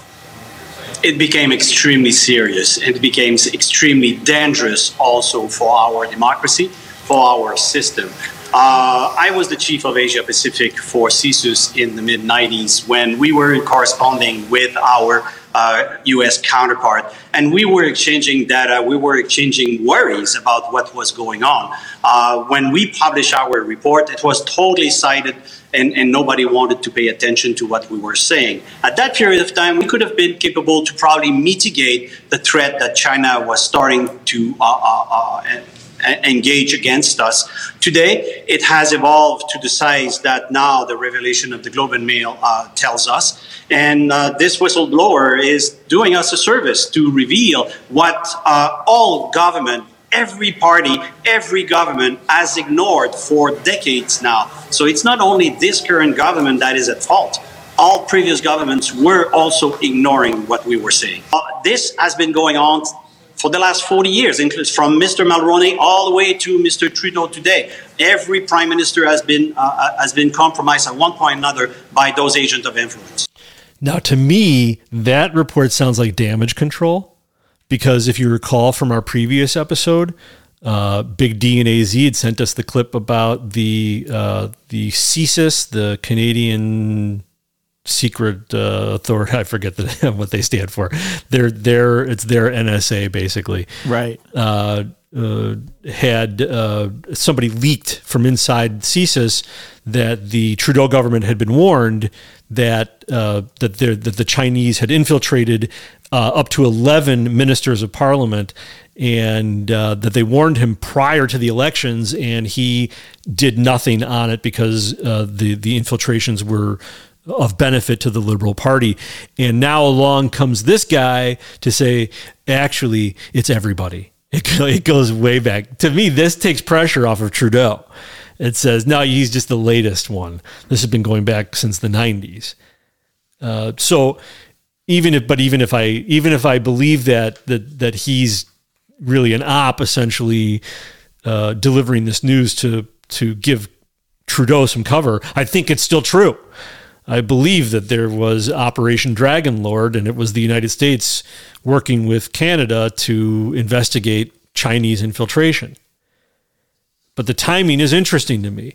Again, the Chinese felt betrayed in the 80s by Reagan. Betrayed. And then fast forward a decade, and the problem is big enough that it's on their radar. The infiltration is on their radar. And we've been living with it all this time. The threat has only been growing. So what do? We're entering into this new Cold War, and we are in a tough spot. We don't have the strong hand like we did going into the war with Russia. And we have to compete. I mean, that's really... You've got one of two choices. The first choice is to grin and bear it, knuckle down, take our licks, regroup, and reclaim our Constitution, reclaim our position as a beacon of light on that shining hill. No, wait, shining beacon. Wait, what is it? Beacon of light on the shining hill? Reclaim our position as the leader of freedom, making freedom our number one manufacturing product. Isn't that what we're doing? Freedom to hack up little children's bodies? I don't know if that's the freedom people are looking for. People are looking for a consistent set of rules. One system of justice, equality, sound economic policy. Those were the things that attracted people nonstop. Those are the things that undermined regimes around the world. What about freedom from fossil fuels? I don't know if that's a freedom if you want to use fossil fuels. If you're in the fossil fuel business, you're not going to really regard that as freedom. Or if you manufacture a product that depends on fossil fuels, which is almost everything. Oh. Here's a clip from Cyrus Jansen on the founder of TikTok, Zhang Yiming. And it talks about the competitive aspect.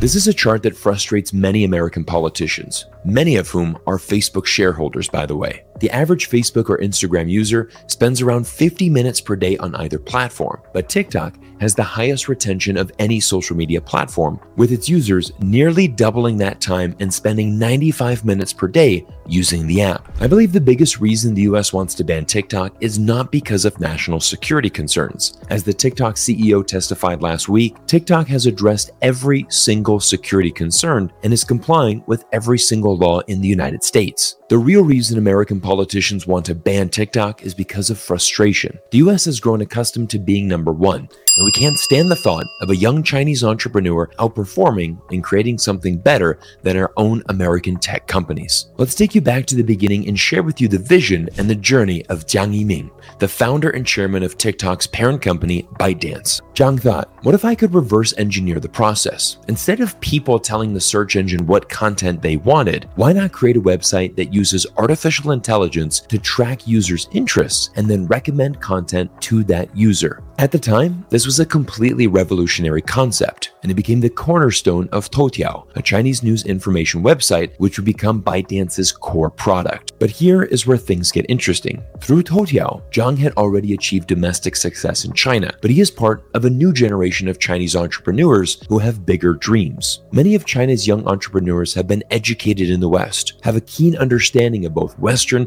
and Chinese culture, and aspire to create something much bigger. Jiang and his colleagues wanted to create a social media platform that not only dominated China, but also dominated the international market, which at the time, Facebook had a commanding lead on. In 2012, Facebook absolutely dominated social media around the world. You would be crazy to think that you could take on a company as successful as Facebook. But on the other side of the world, Jiang Yiming sat in a small Beijing apartment with his colleagues and came up with a crazy idea. What if we could create a platform that not only dominates Chinese social media, but also has worldwide appeal and can challenge Facebook too? From day one, Jiang Yiming had the vision of taking his company outside of China and achieving international success. Equipped with the knowledge and the power of the Toutiao algorithm, Jiang and his team began using AI to start recommending relevant content to TikTok users, and the results were astonishing. TikTok users couldn't put down their phones. They were consumed with the new content that was being recommended to them every time they opened the app. And TikTok's algorithm became stronger and stronger every time someone opened the app. China is now the world leader in artificial intelligence for one simple reason. The more data the algorithm can process, the more sophisticated the algorithm will become. With the world's most populous country,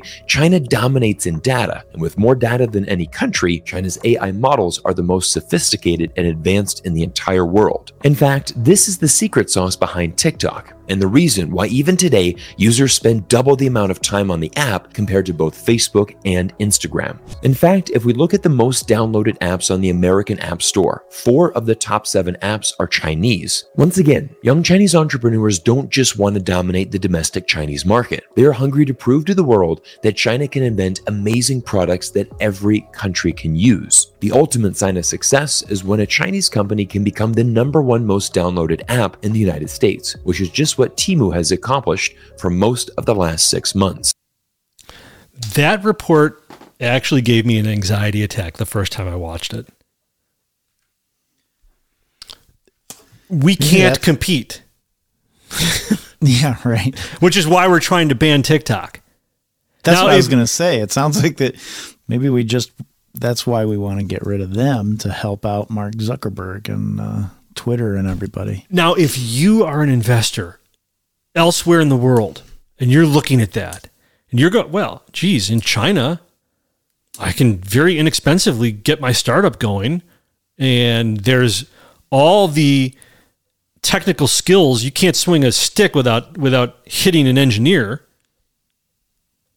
Or would I go to America, where if I'm too successful, they're just going to cancel my company? I mean, think about that, America. That's what we represent. I know that it's very scary that it's these Chinese companies that are getting all of our data, and yes, we need to somehow figure out how to deal with that. But TikTok's only one app. What are we going to do? We're going to ban all apps from China? Do people think that's actually going to work? Talk about being isolationist. The left is constantly saying Trump is an isolationist. He's an isolationist. He's an isolationist. What do you think shutting companies out of our markets is? Investment is going to dry up. So we can't compete. We haven't decided to compete. We have not even admitted to ourselves. Did you even know that China is ahead of us in AI? No, but I would have had my suspicions of that. It makes sense, but we as a culture, as a country, because we are blinded by a corrupt media led by a government that, more important, their top level priority is never letting the American people know how bad it is. That's their top level priority. Never let a narrative through that will expose how bad off we are. The next I would bet that China has used this AI to figure out how to beat us already, which is why they're handing us our butts. They're light years ahead of us in the next race.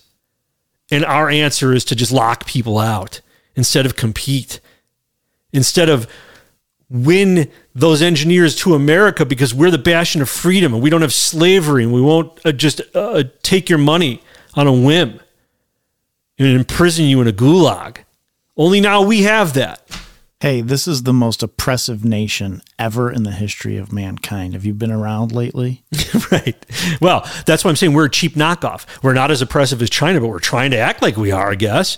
We have political prisoners. You've got Canada seizing people's money when they protest. This is not the land of freedom anymore. And it's only a matter of time before we're seizing people's money when they protest with that new digital dollar. Okay, so just to close this out, if we're having trouble competing, there's always the other way. Inside the torpedo room, Tracking the Warren River, technicians practice loading high-precision weapons capable of taking out other submarines and ships. This is CNN with their exclusive access on a U.S. nuclear submarine. End warning. Understand warning.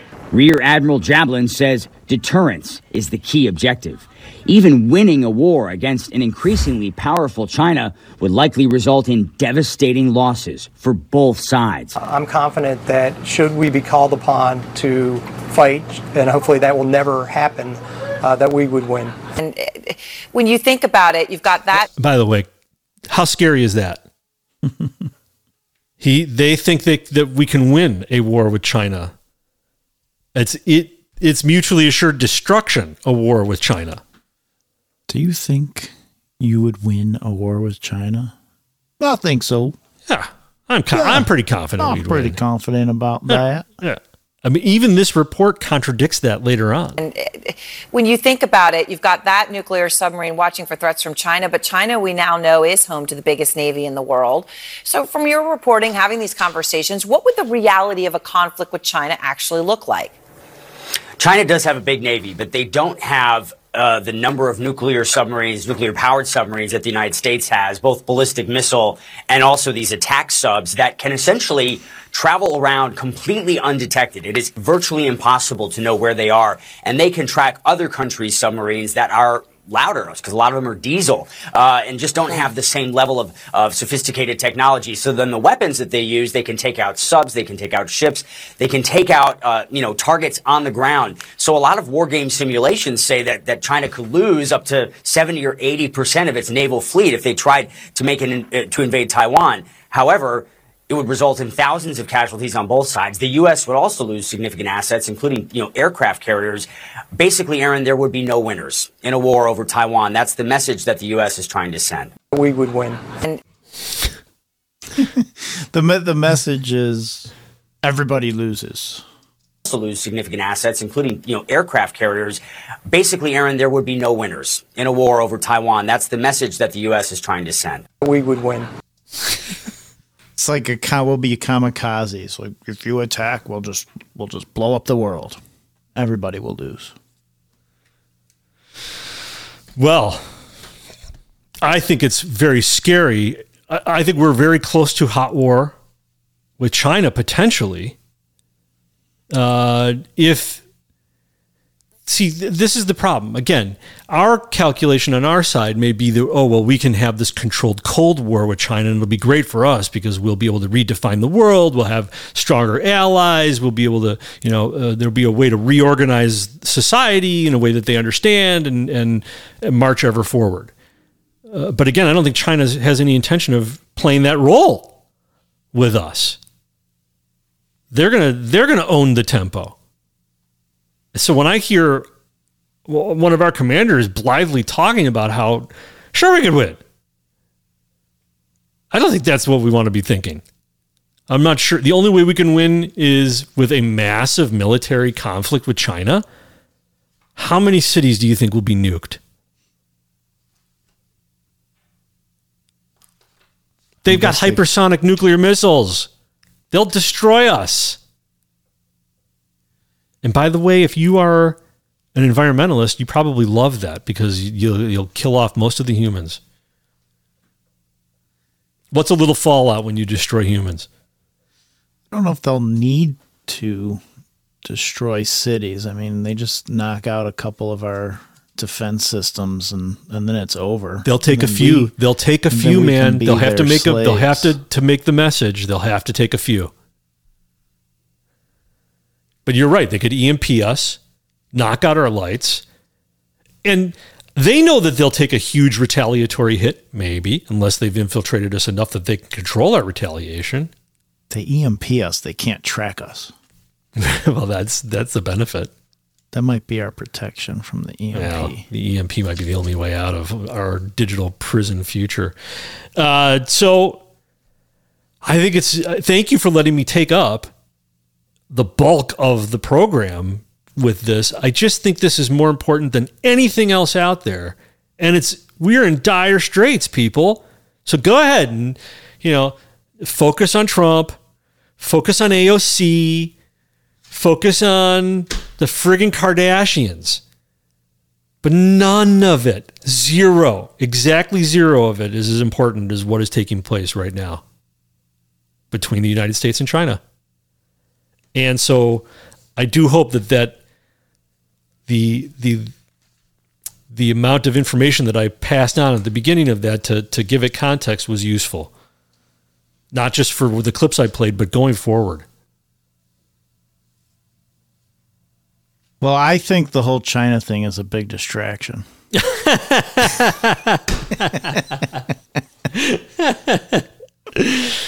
Well, you're going to have to save it for a different episode because that's all anybody can take of China. Now, how do you not find value in that analysis? That long-form analysis Probably of the good enough to be a conflict between college China. course. What's that? It's probably good enough to be a college course these days. Oh, that would be could great be a if we could offer professor. people college credit if they donate. We can. It's only good at our school, but we can offer at Incorrect You. Yeah. Well, that song means it's time for us to tell people how it is we do things on the Truth Bait podcast, and that is through the value for value model. And what that means is if you, our listeners, and you're not really just listeners, you are our producers, you are our citizen sponsors. We don't take any sponsors, any corporate sponsorship on this program. We are trying to get grant money, but that's different. We don't take corporate sponsorship. We only have citizen sponsorship because that is how we are able to bring you a program that is unencumbered by the restrictions of having corporate or state sponsorship. If we were sponsored by China, as Jeremy said, we would not be able to talk about China being an evil empire. We wouldn't be able to talk about the elections being stolen. We wouldn't be able to talk about the vaccine being a potentially a eugenic murder weapon, right? We couldn't talk about these things if we took corporate sponsorship. And that is why we subscribe to the value for value model. And if you feel as though what we've been talking about, if you feel this program delivers value to you, we ask you to bring some value to the program. And there are multiple ways to do that. There is the way that it's phrased is time, talent, or treasure. And really right now, we really focus on the time and talent. Jeremy, what are we really pushing for this week? What are we really asking for? We got a lot of feedback, like we asked in the last episode. We need more. We're just trying to get a pulse on I have that feedback. Do you want to hear it? Yes. Yes, here it is.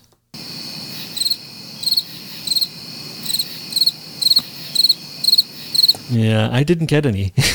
So we need more. I didn't receive any feedback from the last episode.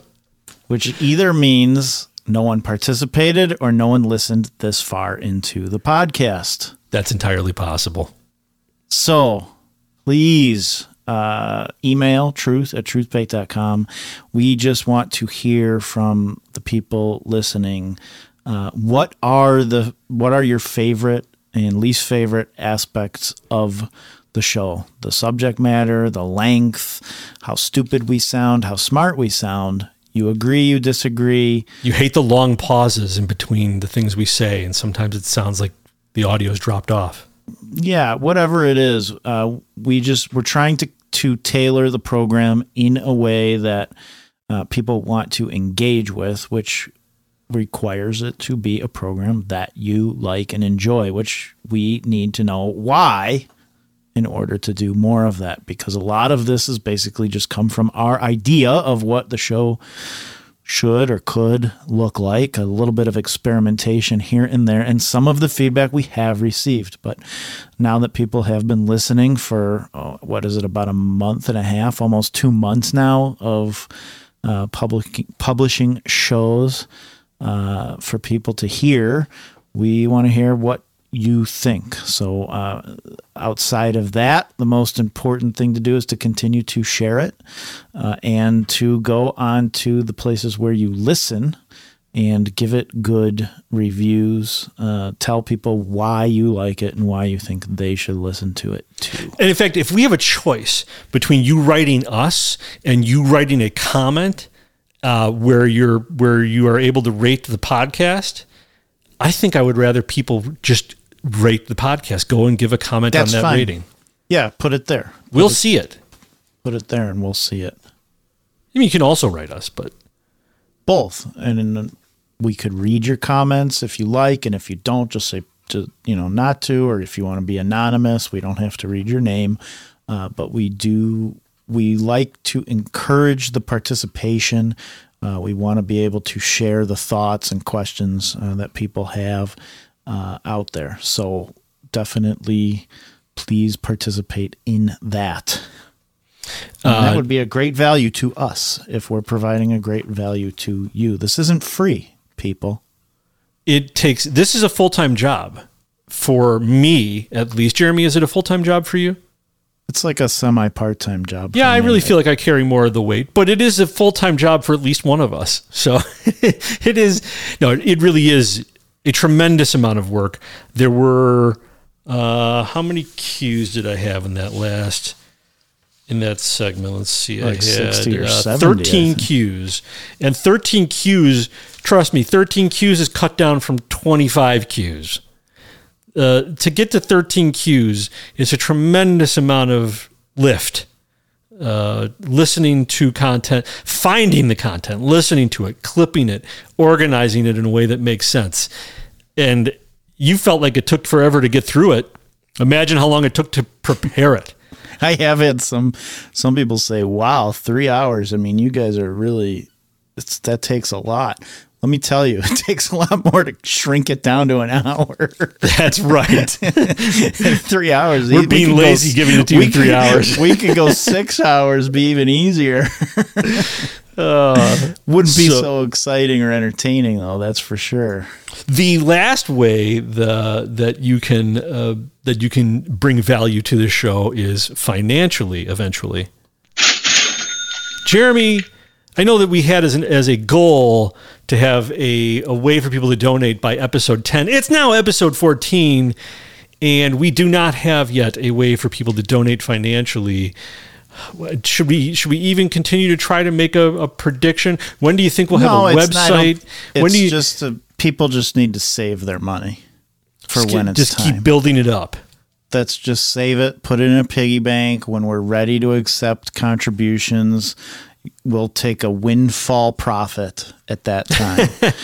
The reason is, look, we want to keep the show going, and it's going to need to be funded somehow, but we're still sort of inventing the show and what it is and figuring it out. And part of that comes with infrastructure like a website, which we're struggling to find the time to get up and live. Hopefully that is coming in the next I would say, weak. But because that actually is what people can really, that's going to be, once that site is up and there's a place for people to put in their email, that really is going to be one of the most valuable things that you can do short of donating financially, which is to join the email list, right? Join up, be a joiner. also, if anybody has any skills that they can help with, like one thing we could use help with is social media presence. So anybody that has any skill in, running social media campaigns, which is usually means finding a link or a clip or something and then clicking post, and but with a TruthBait account. You just simply can't do it all yourself. Most of the radio shows you see out there, most of the larger podcasts you see out there are working with large teams of staff producers and employees and interns that do all of these things. The host shows up and, I'm not saying they're not talented. They're talented at the hosting part, and they have a team of people. Well, if we can get to the point where we've got all of that infrastructure, I'm going to feel very talented. Well, yeah, we're going to be the best show ever. I mean, you must be talented if you have all of that. So, have we left anything out? Oh, we should remind people to listen every Tuesday and Friday, right? Every Tuesday and Friday. We come the best of our ability. Yep. We are here every Tuesday and Friday without fail. We've said it again and again, and it's the truth, without fail. Jeremy, what else do you have? We're ready to move on. I want to turn the show over to you, man. Of the week. Ready to move on. You should have the rest of the show. I monopolize the entire front end of the show. The rest of the show is yours. From the China distraction. That's right. What did I distract us from, Jeremy? Well, I don't know. Have you seen what's going on right now inside this country? I think there are some big stories this week that are bubbling up now to sort of drown out the indictment. I think there was indictment missiles launched and detonated, and now we have said what other things are coming, and we've seen some of those other things coming, and now they're manifesting into larger narratives. And there was a big one in Tennessee, which is connected to the shooting that was 2 weeks ago at the Christian school where the kids were gunned down. And did you see the Tennessee State House insurrection? Yeah. Yeah, I didn't think it was an insurrection, but some people are calling it an insurrection. Well, because now the definition of insurrection has been dumbed down by January 6th. So right. Yeah, if they want that to be an insurrection, then they need to own the label. Yeah, so listen to this one, and this gives a little bit of background, but they voted some people out of the legislature in Tennessee, which is evidently unprecedented, even though it has happened before. We begin with the dramatic fallout after that mass shooting at Covenant School in Nashville. Tennessee lawmakers voting to expel 3 Democrats from the state legislature after they protested for stricter gun control on the floor of that chamber, chanting into a bullhorn, "No action, no peace." The Republican Speaker of the House comparing them to January 6 rioters, citing them for disorderly behavior. This morning, supporters at the Capitol welcomed them with cheers and watched in the gallery as the Republican supermajority debated measures to oust them. Since the Covenant shooting, protesters for gun control have gathered at the Capitol a number of times, and they were there once again today, even in the rain. Tennessee has only expelled lawmakers a handful of times, and usually for criminal or sexual misconduct. But this time is very different. ABC's Alex Perez is in Nashville. I hereby declare Representative Justin Jones of the 57th Representative District expelled. Tonight, in a rare move, the Tennessee State House deciding if they should expel 3 Democratic lawmakers who violated decorum during this moment.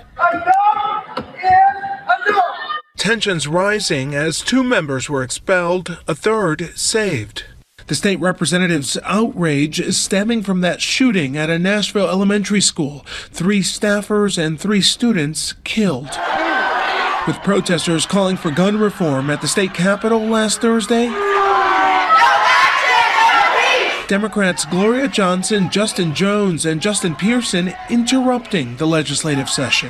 I have to raise the voice of the people in my district, and I did what I felt those folks wanted me to do. Speaker of the House Cameron Sexton on a radio show accusing them of trying to incite an insurrection. What they did today was equivalent, at least equivalent, maybe worse, depending on how you look at it, of doing an insurrection in the Capitol.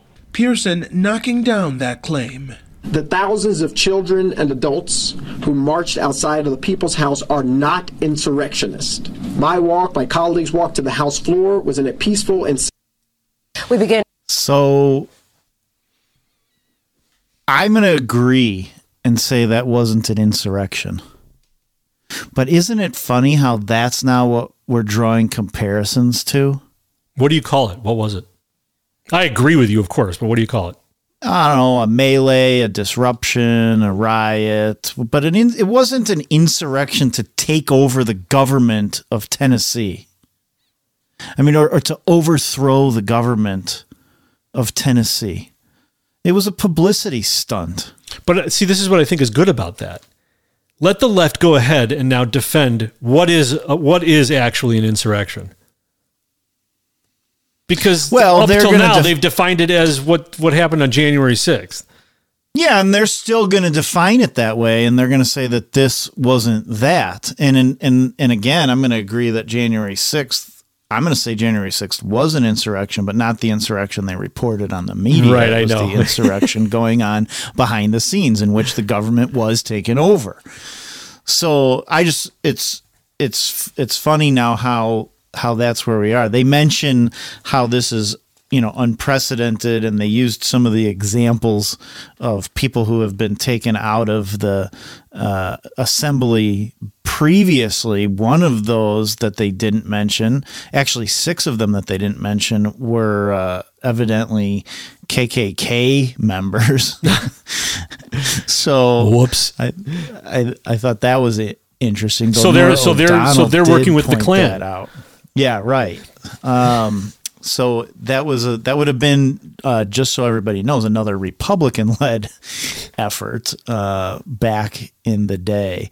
But I found it interesting because the narrative that's bubbling out, and if you look at the clips, the visual clips, it's 2 young, clearly Marxist radical assemblymen that got elected there. They have 25 Democrats. You can tell they're Marxist by looking at them? You can tell.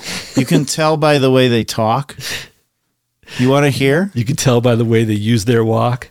Yeah, because they're a Marxist man, no time to talk. This one guy, Justin Jones, he speaks like he's doing a, what do they call that? Like freestyle poetry slam or something? Yes, poetry slam. Yeah, listen to this guy when he's defending himself from being voted out. Let's talk about expulsion. For years, one of your colleagues who was an admitted child molester sat in this chamber. No expulsion. No expulsion. Oh man, that is such a poetry read. Guilty of domestic violence. No expulsion. He's preaching. We had a former speaker sit in this chamber who is now under federal investigation. No expulsion. We have a member still under federal investigation. No expulsion. Listen to this. We had a member pee in another member's chair in this chamber. No expulsion. What is going on in Tennessee? It sounds like there was an expulsion of urine. Yeah. But in the governor's administration. And so once again, what you're saying to us Since you're trying to put us on trial, I'll say what you're really putting on trial is the state of Tennessee. What you're really showing for the world is holding up a mirror to a state that is going back to some dark, dark roots. A state in which the Ku Klux Klan was founded is now attempting another power grab by silencing the two youngest black representatives and one of the only women, Democratic women in this body. That's what this is about. So it's about silencing these two young black representatives. And I say they're Marxists, and you can tell they're Marxists because this was it where they had basically led a mob of people throughout the building chanting, and that was one of the mass line narratives they were chanting, which they mentioned in that news report was no action, no peace. A takeoff, I guess, on no justice, no peace. And chanting and marching with megaphones and using these mass line narratives, that is out of Mao's playbook. That's a Marxist tactic right there. And they were leading it. So that's why keys right into where I have a segment to close this out called Victims of the Week. This all keys right into that. So I agree with you. It is. So that's why I call them Marxists. Yeah, you're right. I don't need to hear about their economic philosophy. I can see the tactics by which they operate under and employ, and and then they immediately have spun the whole scenario into the oppression and the systemic oppression against them because they're black. It's funny that Gloria Johnson, to me, this looked awfully staged. And I think there was a setup here because Gloria Johnson, who's an older white woman, I think, she looks like a woman anyways. She has long blondish hair. She was wearing a dress, I think. I'm not sure if she's a she, her woman, but she looks like a woman. And a white woman. I don't know if she identifies as a white woman, but that's what she looks like. And so she's in there marching through the assembly floor with these two men with their arms raised up and doing their solidarity fist of power. And she also then there's a motion to expel her from the assembly for this demonstration. And she survived. Oh, so they expelled the two black guys and kept the one white woman. So they expelled the two black guys, and it was a party line vote. Straight Republican voting to expel, straight Democrat voting not to. Oh, so there must have been Democrat votes on the other two? In her case, one Republican switched over. Oh. One Republican switched over to make sure that this looks racist. Yes, that's what I thought too. Because immediately was that this is a setup. And who's that one Republican? He's the Marxist Republican. This looks racist. This looks like these guys were removed because they're black. Yes. Well, let's put it this way. I'm not saying that's it looks why like they were removed. She survived because she's white. Right. But I'm not saying that's why they were removed. And I'm not saying that's why she survived. But I'm saying it looks that way. Very intentionally. And it was designed to look that way. No question. And that is, what's coming out of this now is the reinforcement of the racism narrative. Well, it's the reinforcement of all. So even before you get to them as victims, and that is what, again, you have to look at every narrative. You need to begin training yourself, ladies and gentlemen, to look at it in terms of who is being conveyed as the victim, who is being conveyed as the oppressor. There is this is how you can know it's a Marxist play.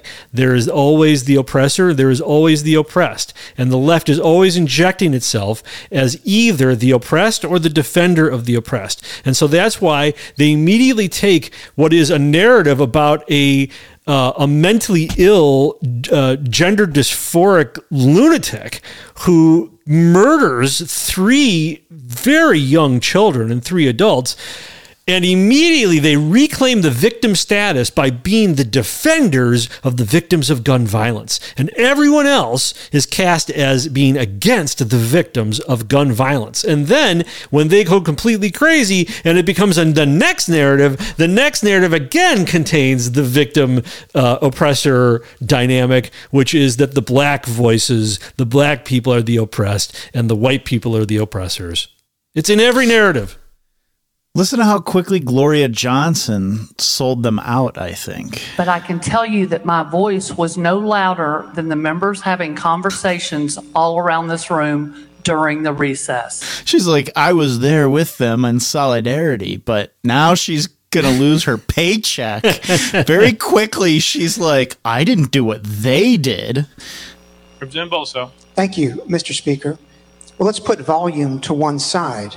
We saw on the videotape, did we not, that you were chanting, quote, enough is enough, close quote. Representative Johnson. That's probably true, yes, but it was not yelling, and my voice was no louder than the conversations going on in this room, even occasionally some yelling a little bit across the floor to each other. That was also going on. I stood with my colleagues. I stand with my colleagues. So she goes ahead and puts herself back in the position of like this esteemed legislator, right? As she lets her 2 friends that marched into the room with her lose their jobs. Well, these people have been able to do this on the university campuses where they act this way, and then they just go right back to their either their class or whatever position they have, and the world goes on. They're coddled, and they're surprised that somebody wouldn't coddle them in this situation.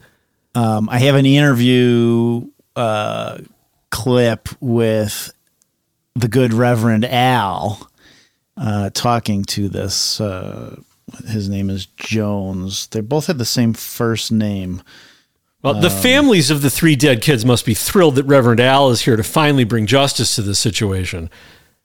So here's this one, and I found this interview to be pretty interesting. Representative Jones, Reverend Al Sharpton, first let me congratulate you and your 2 colleagues for your courage. The thing that I'm concerned about that I want you to address is that we don't lose focus on the cause, and that is that you and your colleagues have made this sacrifice around the issue of gun violence. Next weekend, the National Rifle Association is having its convention in Indianapolis. At the same time, we're having our National Action Network convention in New York, and Vice President Harris and others will be, among other things, talking about gun violence. We're certainly going to try to have you guys come up. The issue of gun violence crosses racial lines because you were protesting at a school that was not an HBCU. This is Covenant School. And these people are insensitive about kids of their own race, 9 years old. What has impressed me about the... Yeah, by the way, Reverend, no one went and targeted the black school you're talking about. They targeted the Christian school you're talking about. Protest, and some of us may be joining you Monday, is the intergenerational and interracial aspect of the protest. I saw people of all races and ages out there every day standing up, including yesterday. Address the universal nature of why you're so concerned about gun control and how this is an issue that you become to symbolize, but that goes in everyone's household. Definitely. Well, that you become to symbolize, but that goes in everyone's household. Whatever that means. But remember, this all stems from a very unstable, potentially mind-controlled assassin who was a transvestite shooting up kids in a Christian school. You keep saying transvestite. I don't think that means what you think it means. Maybe it doesn't mean what I think it means. But my understanding was a transvestite was somebody who likes to dress up in the opposite sex clothing, but that was independent of somebody who actually thinks they're a different gender. I don't know. To me, it's a transvestite. All right. Whether they think they're somebody of the other sex or not, or it's somebody that's a cross-dresser. I'm going to look it up on ChatGPT. You go on. I'll come back to you with what it is. Yeah, transgender is a Marxist terminology that I don't use. No, but that's why I say gender dysphoric, because that's a medical term. I think anytime you relate but gender is also something that's made up in the pseudoscience realm that we live in. Hold on a second. It's sex. It's male Jeremy, and female. okay, we're going way off course here, but gender, there's male and there's female. These are two things that exist. Sexes. Yes? Those are two sexes. Okay, so sex dysphoria, whatever. Sex and gender, in my mind, are interchangeable. Your gender is male or female. There's two. No, your sex is male or female, but I call people who think they're one or the other transvestite. Cross-dressers. Yeah, I just don't. I think that they're, let's see. Okay, so ChatGPT, just to take us off track for just a second. The term transvestite is generally considered outdated and offensive. It was, and how dare you, Jeremy? I know that's important to you. It was previously used to refer to a person who wears clothing typically associated with the opposite gender for emotional or sexual gratification. However, the preferred term now is cross-dresser, which refers to a person who wears clothing typically associated with the opposite gender for various reasons, including self-expression, personal enjoyment, or cultural or spiritual reasons. It's important to note that cross-dressing is not indicative of a person's gender identity or sexual orientation. I say it is. Okay. I'm just saying. I don't care what ChatGPT says. I just said emotional reasons. But I just think you need to agree that I'm correct. That the more accurate term you want is someone who is sexually, which is your preference, sexually dysphoric. I think the most accurate term is probably Marxist, or at least useful idiot for the Marxists. But regardless, it's somebody that dresses I think victim. in the opposite sex's clothing. Victim. It is I would say that to some extent it is a victim, but not in the sense that it would think it's a victim. There's a See, now you're using it. Because I don't know what to call it. In this case, it was a woman. And this woman was potentially a victim of our culture that is twisting the minds of people to think there's something that they're not. Yes, that's what they are. They are the victims of this progressive Marxist I would system. not agree that she's a victim of oppression. Correct. And getting back to my point, which I don't even remember now. You were talking about transvestites. This all spins from that moment. And so that moment, this has become just like the Islamic terror attacks, where we didn't identify who the attacker was, and then immediately the narratives shifted to the attacker being a representative for every single person within that identity group being a victim of an oppressive society. Yes. And now we come out in strong defense of that, and also now pivot into the attack on the Second Amendment. And so the shock troops are now out in the street. The indoctrinated youth are marching through the streets, chanting no action, no peace. That's the mass line narrative now. And the NRA, hey, hey, ho, ho, NRA has got to go. And so now all of this. They have their enemies. They've got their oppressors. Right. And so that's where we are with this scenario, and they've turned it into this shooting by this crazy sick person into a huge coordinated attack against the Second Amendment. Thank you so much, Reverend Sharpton. I mean, this issue that drove us to the well was trying to say that we don't want our children gunned down in schools. That's what this was about. And when we had... It wasn't about that. It was first about declaring transgenders, who I call transvestites, to be the victims of this oppressive society. And then in order to spin the narrative, it became an anti-gun push. Thousands of young people come to the state capitol last week saying, we want to live. Do you hear us? Will you do something? And my colleagues will not even talk about the issue. The House Speaker cut off any debate on the issue. We couldn't even bring it up. He cut off our microphones if we've talked about gun violence. We went to the well and got in good trouble because we had no other choice or alternative. Good trouble. Good trouble. This issue, I've seen, it's been the largest protest in Nashville in a decade. People from it's multiracial, intergenerational, because people are saying that our children are not worth these weapons of war in our streets. We can pass common sense guns that the majority of Tennesseans support, but rather than an assault weapons ban, they've assaulted democracy. I mean, it's my community. I represented a part of Nashville, and we're still grieving. We're still mourning. We're still grieving. We're still mourning. So we are having this organized protest action in your legislature, screaming with megaphones because we're grieving and mourning. Because this is what grieving and mourning people do. They have riots and take over legislative sessions. A week later, we were asking for action, and their first action is not to pass common sense gun laws, it's to expel their colleagues, the two youngest black lawmakers in the state of Tennessee. And that's wrong. Representative Jones, this is Gene Robinson. What is there a possibility, it was raised earlier, that you could actually be reappointed to your seat? And if not, would you run for it again? Definitely look at legal. I believe that what happened was unconstitutional, challenging it in the courts. We'll look at, going to the ballot box in a special election. There's council's also meeting on Monday to appoint an interim. And so the question is, will they seat us? Because, we've heard from the other side that they may not seat us, even if our council appoints it, even if we win a special election, that they won't even allow us to be seated. And so then we'll see another affront to democracy that we saw with Julian Bond, when he was a young man in Georgia, when the legislature refused to seat him.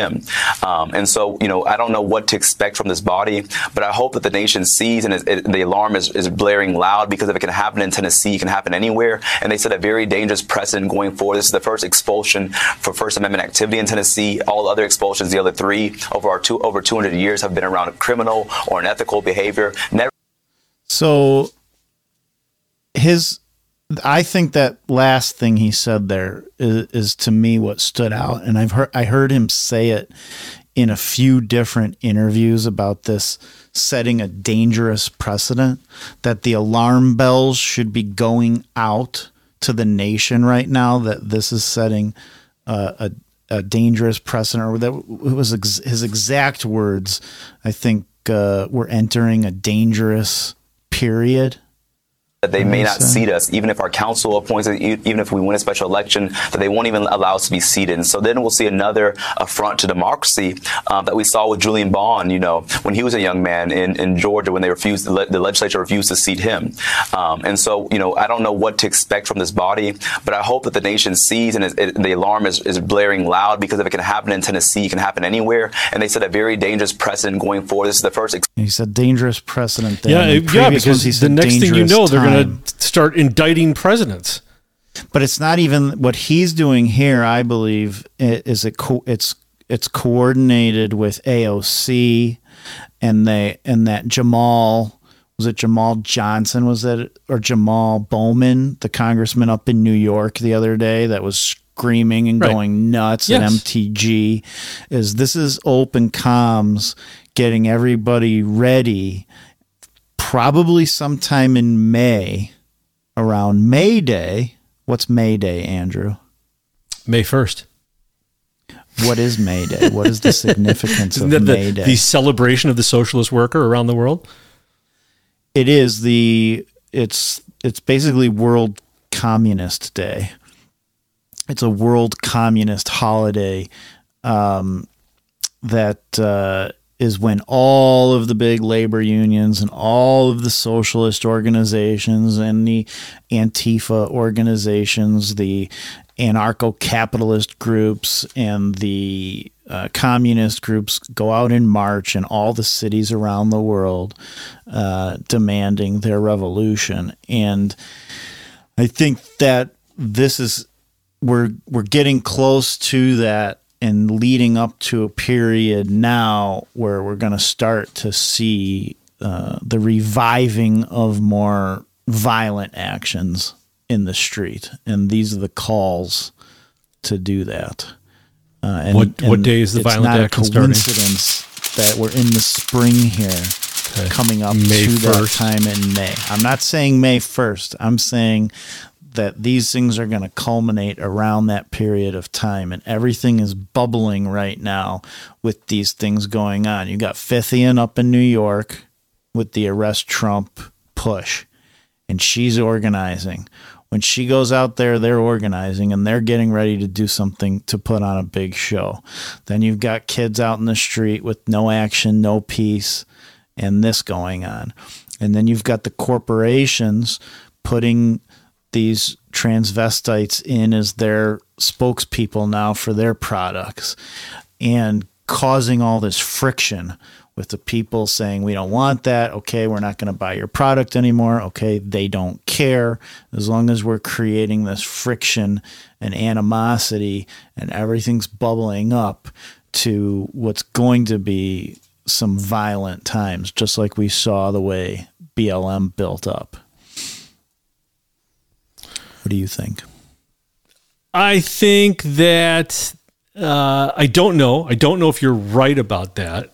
We've seen Fithian out there many times, and there have been plenty of times where we thought something was building up and it wasn't, and maybe they were trying and they just weren't able to get it going.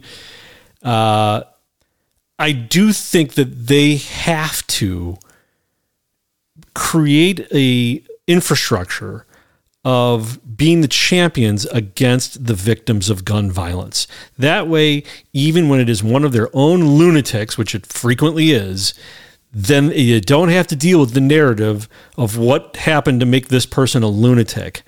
You just go right to, hey, we champion the victims, because again, everything comes down to oppressor, oppressed. Literally everything.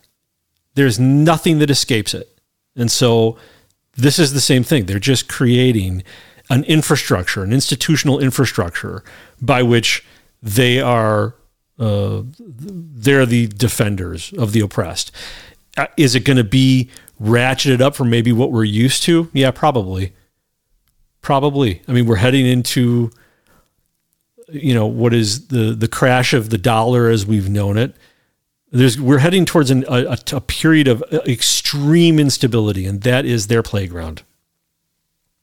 Yeah, I wonder how far away from the crisis period we are that Yuri Benzimov was warning about, because there's a lot of things aligning right now in this push, and it's becoming sort of like where COVID was, and Trump and impeachment and BLM, and you then feel a wave cresting. That led to an overthrow of our government. Right. And now we're looking at a lot of similar type events going on. And now there's another one. But summer always, there's an increase of this kind of thing always in summer. Because for sure. I'll tell you why, for the most part, I really think, is because it's a slow news season, because the government is out of session, and the news media, they need those dramatic images, man. That's why you had Cindy Crawford in Texas all those years ago. She was, right up until Congress went back into session, she was front headlines. And as soon as summer was over and Congress was back in session, nobody knew her name anymore. So I don't put it past these people at all to create riots in the street to feed that news beast. I think it's because it's warmer and it's easier to get more people out. Well, that too. That too. But it helps that all of your news crews are idle. So you have that going on, and then you have another attack that was launched this week. Did you see Clarence Thomas now is in the headlines. You want to do Clarence? I got just 2 clips on. Oh, let's definitely do it. Yeah, I did not see that he was in the headlines. I'm too distracted by that giant distraction of China. I think the bigger push here has to do with the Constitution itself, but evidently Clarence Thomas is a very, very corrupt individual. Firestorm over Supreme Court Justice Clarence Thomas for accepting luxury travel around the world for more than 20 years, paid for by a GOP donor. Our senior national correspondent Terry Moran has more. Good morning, Terry. Good morning, Lindsay. Supreme Court justices are often invited to travel around the world to teach, to attend conferences, to visit with friends. But the lavishness and the frequency of the vacations that Justice Clarence Thomas has accepted as gifts from a powerful friend have no known precedent in recent Supreme Court history. Island hopping on a super yacht in Indonesia, all-male retreats at an exclusive California club, fishing at a private resort in the Adirondacks. You like how they hint at him being a homosexual there? Wait, they flash up a screen. He said all male retreats at exclusive clubs. Did you hear that? I don't know that, but I'm not sure that that's to say that he's homosexual. It's to say he's exclusive. He's misogynist. Maybe that's it. I caught it differently because they flash on the screen Bohemian Grove. Is that a gay thing? No, it's an occult thing. And it's men only. It's men only. But I just feel like that. You've seen them do this where they shame people for the same thing that they do. So I just took it that way. I could be wrong, but that's what it seemed to me like they were trying to allude to something there. At the very least, they're exposing what is supposed to be a big conspiracy theory of Alex Jones about the Bohemian Grove. Which, by the way, is an amazing film, even though it's Alex Jones. If you haven't seen it, I would have to recommend people watch Alex Jones's documentary from 30 years ago about Bohemian Grove, which is a place where very wealthy, powerful people go to this private club and they do all these occult rituals, and the Bushes go there and all sorts of powerful government officials and corporate CEOs, and it's a very bizarre, weird. You have to turn over your cell phone. You're unplugged for 3 days solid. And so that's fascinating that when Alex Jones was uncovering this event, the narrative was it's no big deal. There's no conspiracy here. There's nothing to see. This is fine. Now that they want to vilify somebody, it's used as a tool to tarnish them. Ooh, he goes to Bilderberg. Ooh, it's an exclusive event that doesn't include women. Yeah. So anyways, I just thought that was funny. At an exclusive California club, fishing at a private resort in the Adirondacks. He went fishing at a private resort. For more than 2 decades, Supreme Court Justice Clarence Thomas has reportedly enjoyed luxury travel virtually every year, sometimes traveling the world aboard a private jet with a Dallas billionaire Republican megadonor without disclosing any of it to the public. So he has a personal life. Well, I think there may be a legitimate concern to be raised depending on what it is. Unfortunately, Terry Moran, the American mainstream media, none of them have any credibility to raise this concern. If they wanted some credibility in this, maybe they would have looked at all of the Supreme Court justices and going back in time, look at Ruth Bader Ginsburg. I wonder how she traveled. Well, and the thing is that evidently there are no rules in the Supreme Court that govern this type of thing. They do not have the same rules and standards that elected officials are obligated to adhere to. But don't they have anything in there about an appearance of a conflict of interest? Because you could end up with a conflict of interest in that. The only thing they have evidently is that they as a body sort of agree to live to some of this in accordance with some of the same standards that are set for lower courts, but not all of them. And then this would be one of those cases. And Clarence Thomas said himself, like, there wasn't even a mechanism by which for him to report this type of well, maybe there should be kind of stuff. Possibly, but here's what I think came out that to me is like, why is this just ties back as another reason why him and why this is going on right now. You got a couple things. You got to attack the Constitution for one. So now the Congress is trying to like pass legislation that can regulate the behavior of Supreme Court justices, which they don't actually have the power to do because there's a separation of powers. And then in this next report, something else came out that was like, why this and why now? Existing guidelines, and I think Clarence Thomas is alluding to some of that, but it's the travel, it's the flights, it's the cruises that have raised the most concern over 2 decades here. Clarence Thomas saying he was invited, as we heard from Harlan Crow yesterday, as a personal friend, but certainly the fact that that amount of money from someone so influential was not disclosed is just another blow to the court's credibility.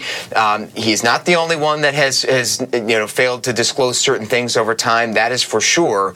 But certainly this is something that has raised a lot of eyebrows legitimately, I think, although now the justice says he will continue and abide by some new rules which were just enacted a couple weeks ago.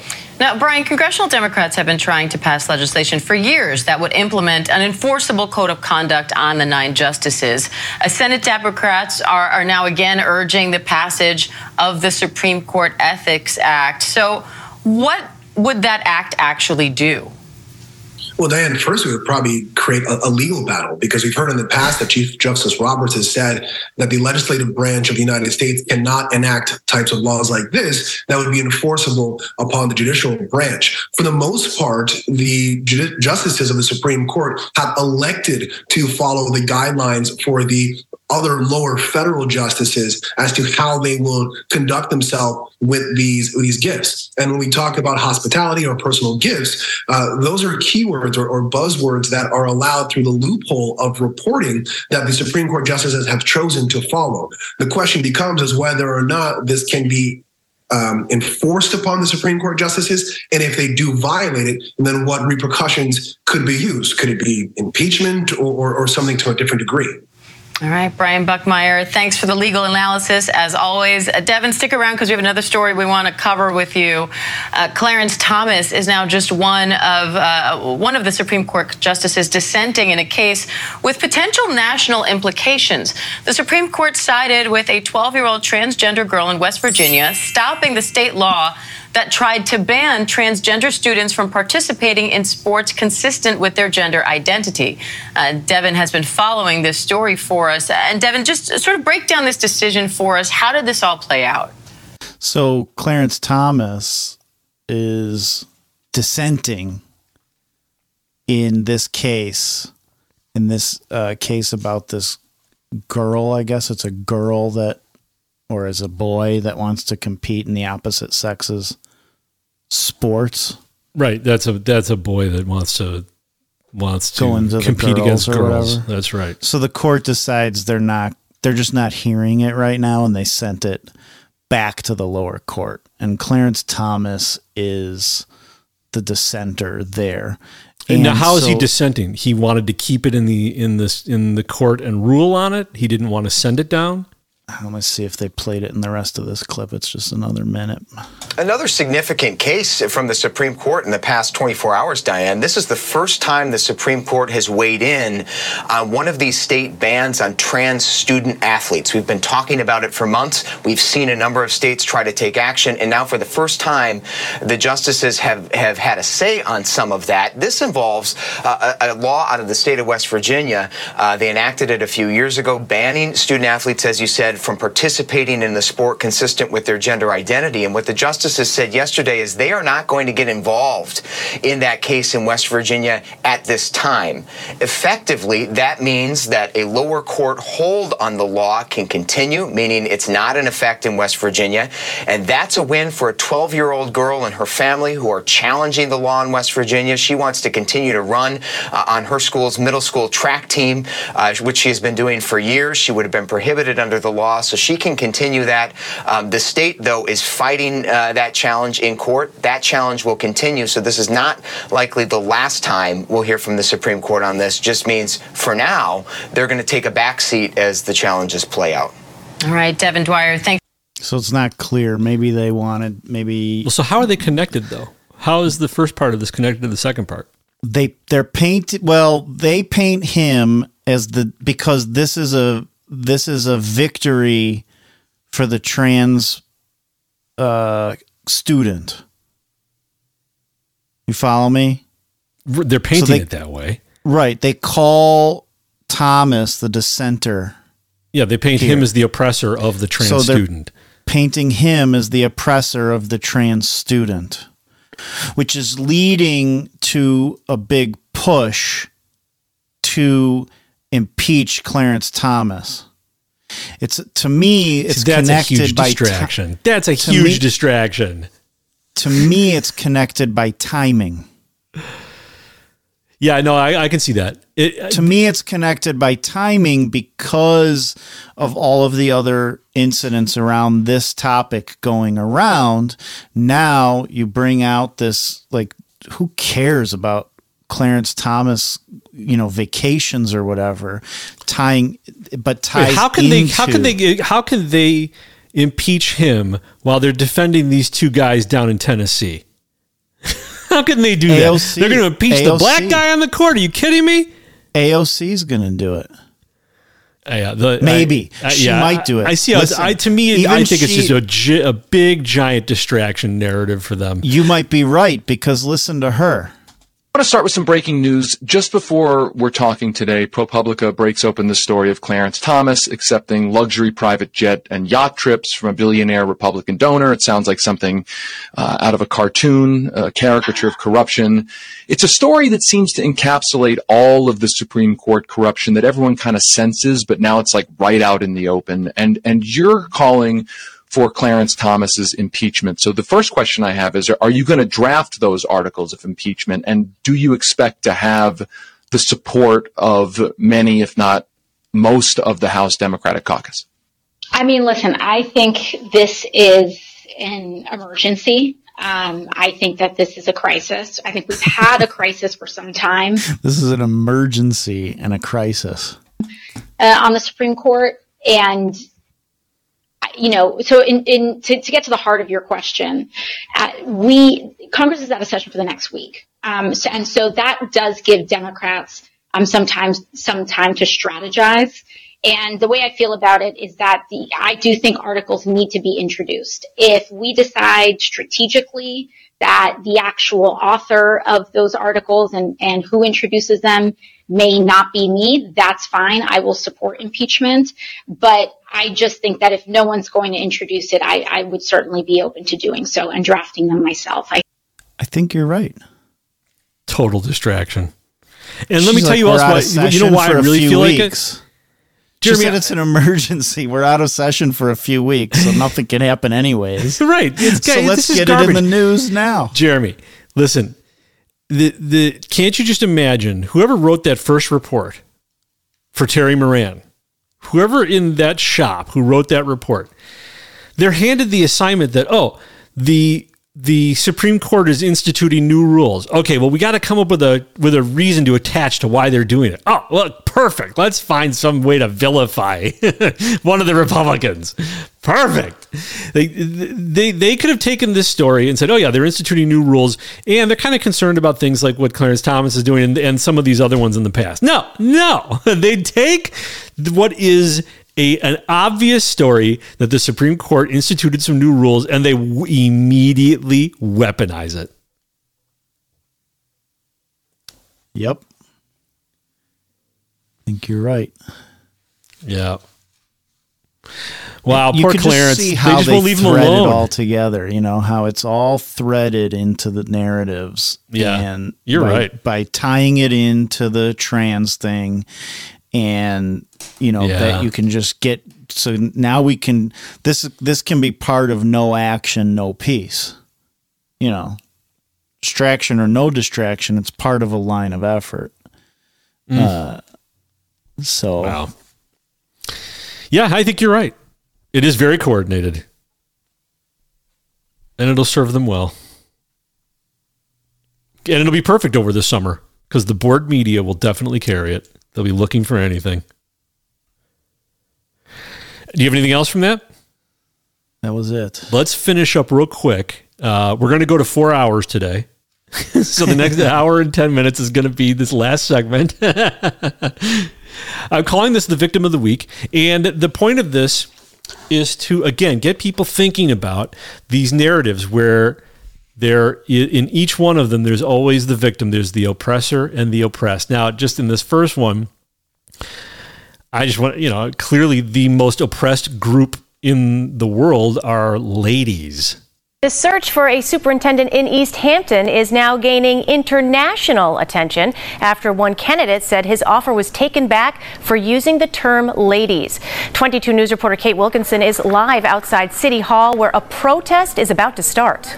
Dozens of protesters have come out tonight, and you can see them all right behind me holding up these signs. You can see even some are saying the word itself, ladies, in those signs there. Dozens out here tonight from all over. I've seen people from West Springfield to Westfield to Northampton speaking out and saying that they're frustrated with how the school committee handled this. Dr. Perrone was sent his contract, and in replying to that email, he said there were parts he wanted to negotiate. But after the school committee went into executive session, he was told the committee rescinded the offer for using the term ladies because it's a microaggression.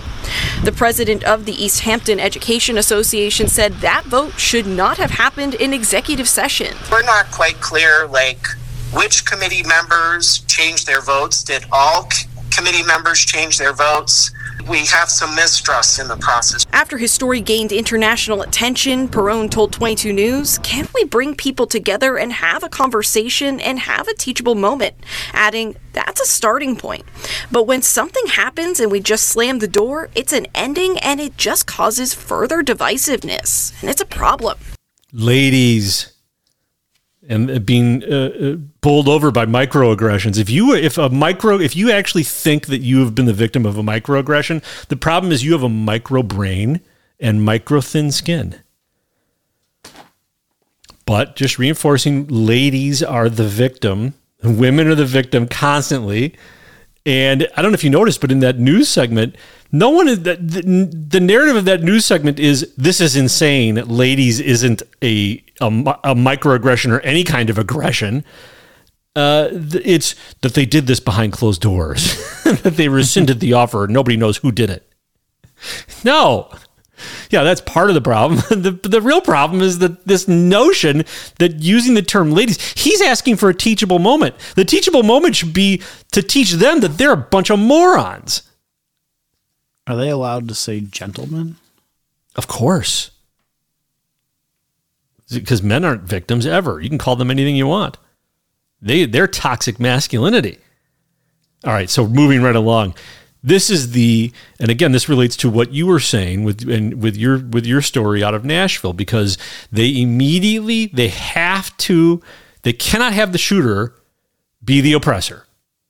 The shooter has to be a part of a victim class. The victim class must be reinforced because the left is always the protector and vanguard of the victim, and everyone else is the victimizer. This has been one of the worst weeks of 2023 so far in terms of anti-LGBTQ bills becoming law in states across America. 3 anti-LGBTQ laws have been enacted so far this week in Kansas, Indiana, and Idaho. Just yesterday, the North Dakota Senate passed 10 anti-LGBTQ bills in just one day, a single day record. In Kansas, the state legislation overrode Governor Kelly's veto to make Kansas the 20th state that has banned transgender kids from participating in schools sports. With the enactment of a new law in Indiana, 14 states have now banned gender-affirming health care, while some of these laws are currently blocked by courts. This is a dangerous attack on the rights of parents to make the best health care decisions for their own kids. According to the Human Rights Campaign, more than 50% of transgender youth in the U.S., which is estimated to be more than 150,000 kids, live in states in which transgender youth have lost access to or at risk of losing access to gender-affirming care. Look, this is awful news. Let's be very clear about that. LGBTQI plus kids are resilient. I love that. That's a mouthful even for her. LGBTQ plus I. That. LGBTQI plus kids are resilient. They are fierce. They fight back. They're not going anywhere. Actually, quite the opposite. They're mentally ill and totally impressionable at the hands of lunatics like the left. And we have their back. This administration has their back. See? They're the victims, and the left are the heroes protecting the victims. We are so proud of the kids across this country who have organized protest and school walkouts to tell the politicians in their states to stop this legislative bullying. So, wanting to protect children from gender mutilation and chemical castration, that is bullying. Wait, I just want to real quick play. Which states did she tell me to move to? Hold on. State that has banned Kansas, the 20th state. In Kansas, the state... Kansas, okay. Yeah. Remind me to call my realtor. Legislation overrode Governor Kelly's veto to make Kansas the 20th state that has banned transgender kids from participating in schools sports. With the enactment of a new law in Indiana...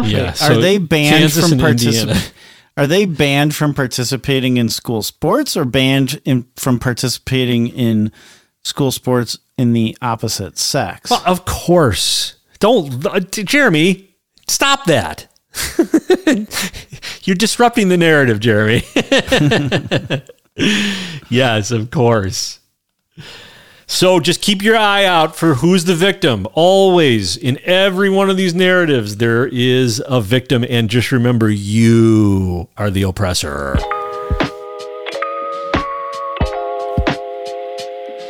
Coming in at just under 3 hours, Jeremy.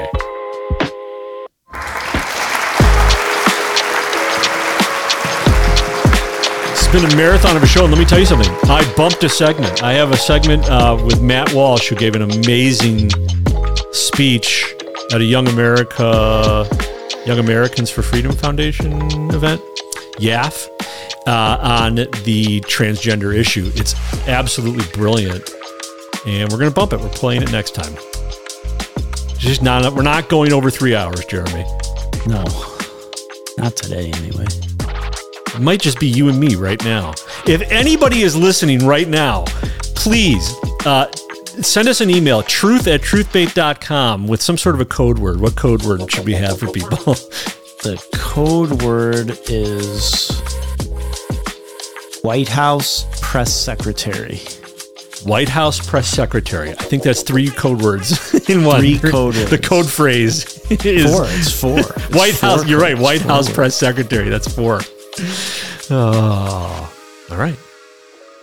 There will be a prize if you email truth@truthbait.com with the subject line White House Press Secretary. You will receive a prize. You'll be the executive producer of episode 15. And to get another prize. There will be another prize. Some kind of prize. I don't know. Jeremy's going to send you eggs and honey. Maybe just eggs. Listen every Tuesday and every Friday. We bring you an episode every Tuesday and Friday without fail. To the best of our ability. That's the first time in 3 episodes I've gotten that one right. I'm re-improving, Jeremy. Thank you to all of our listeners who made it this long, both of you.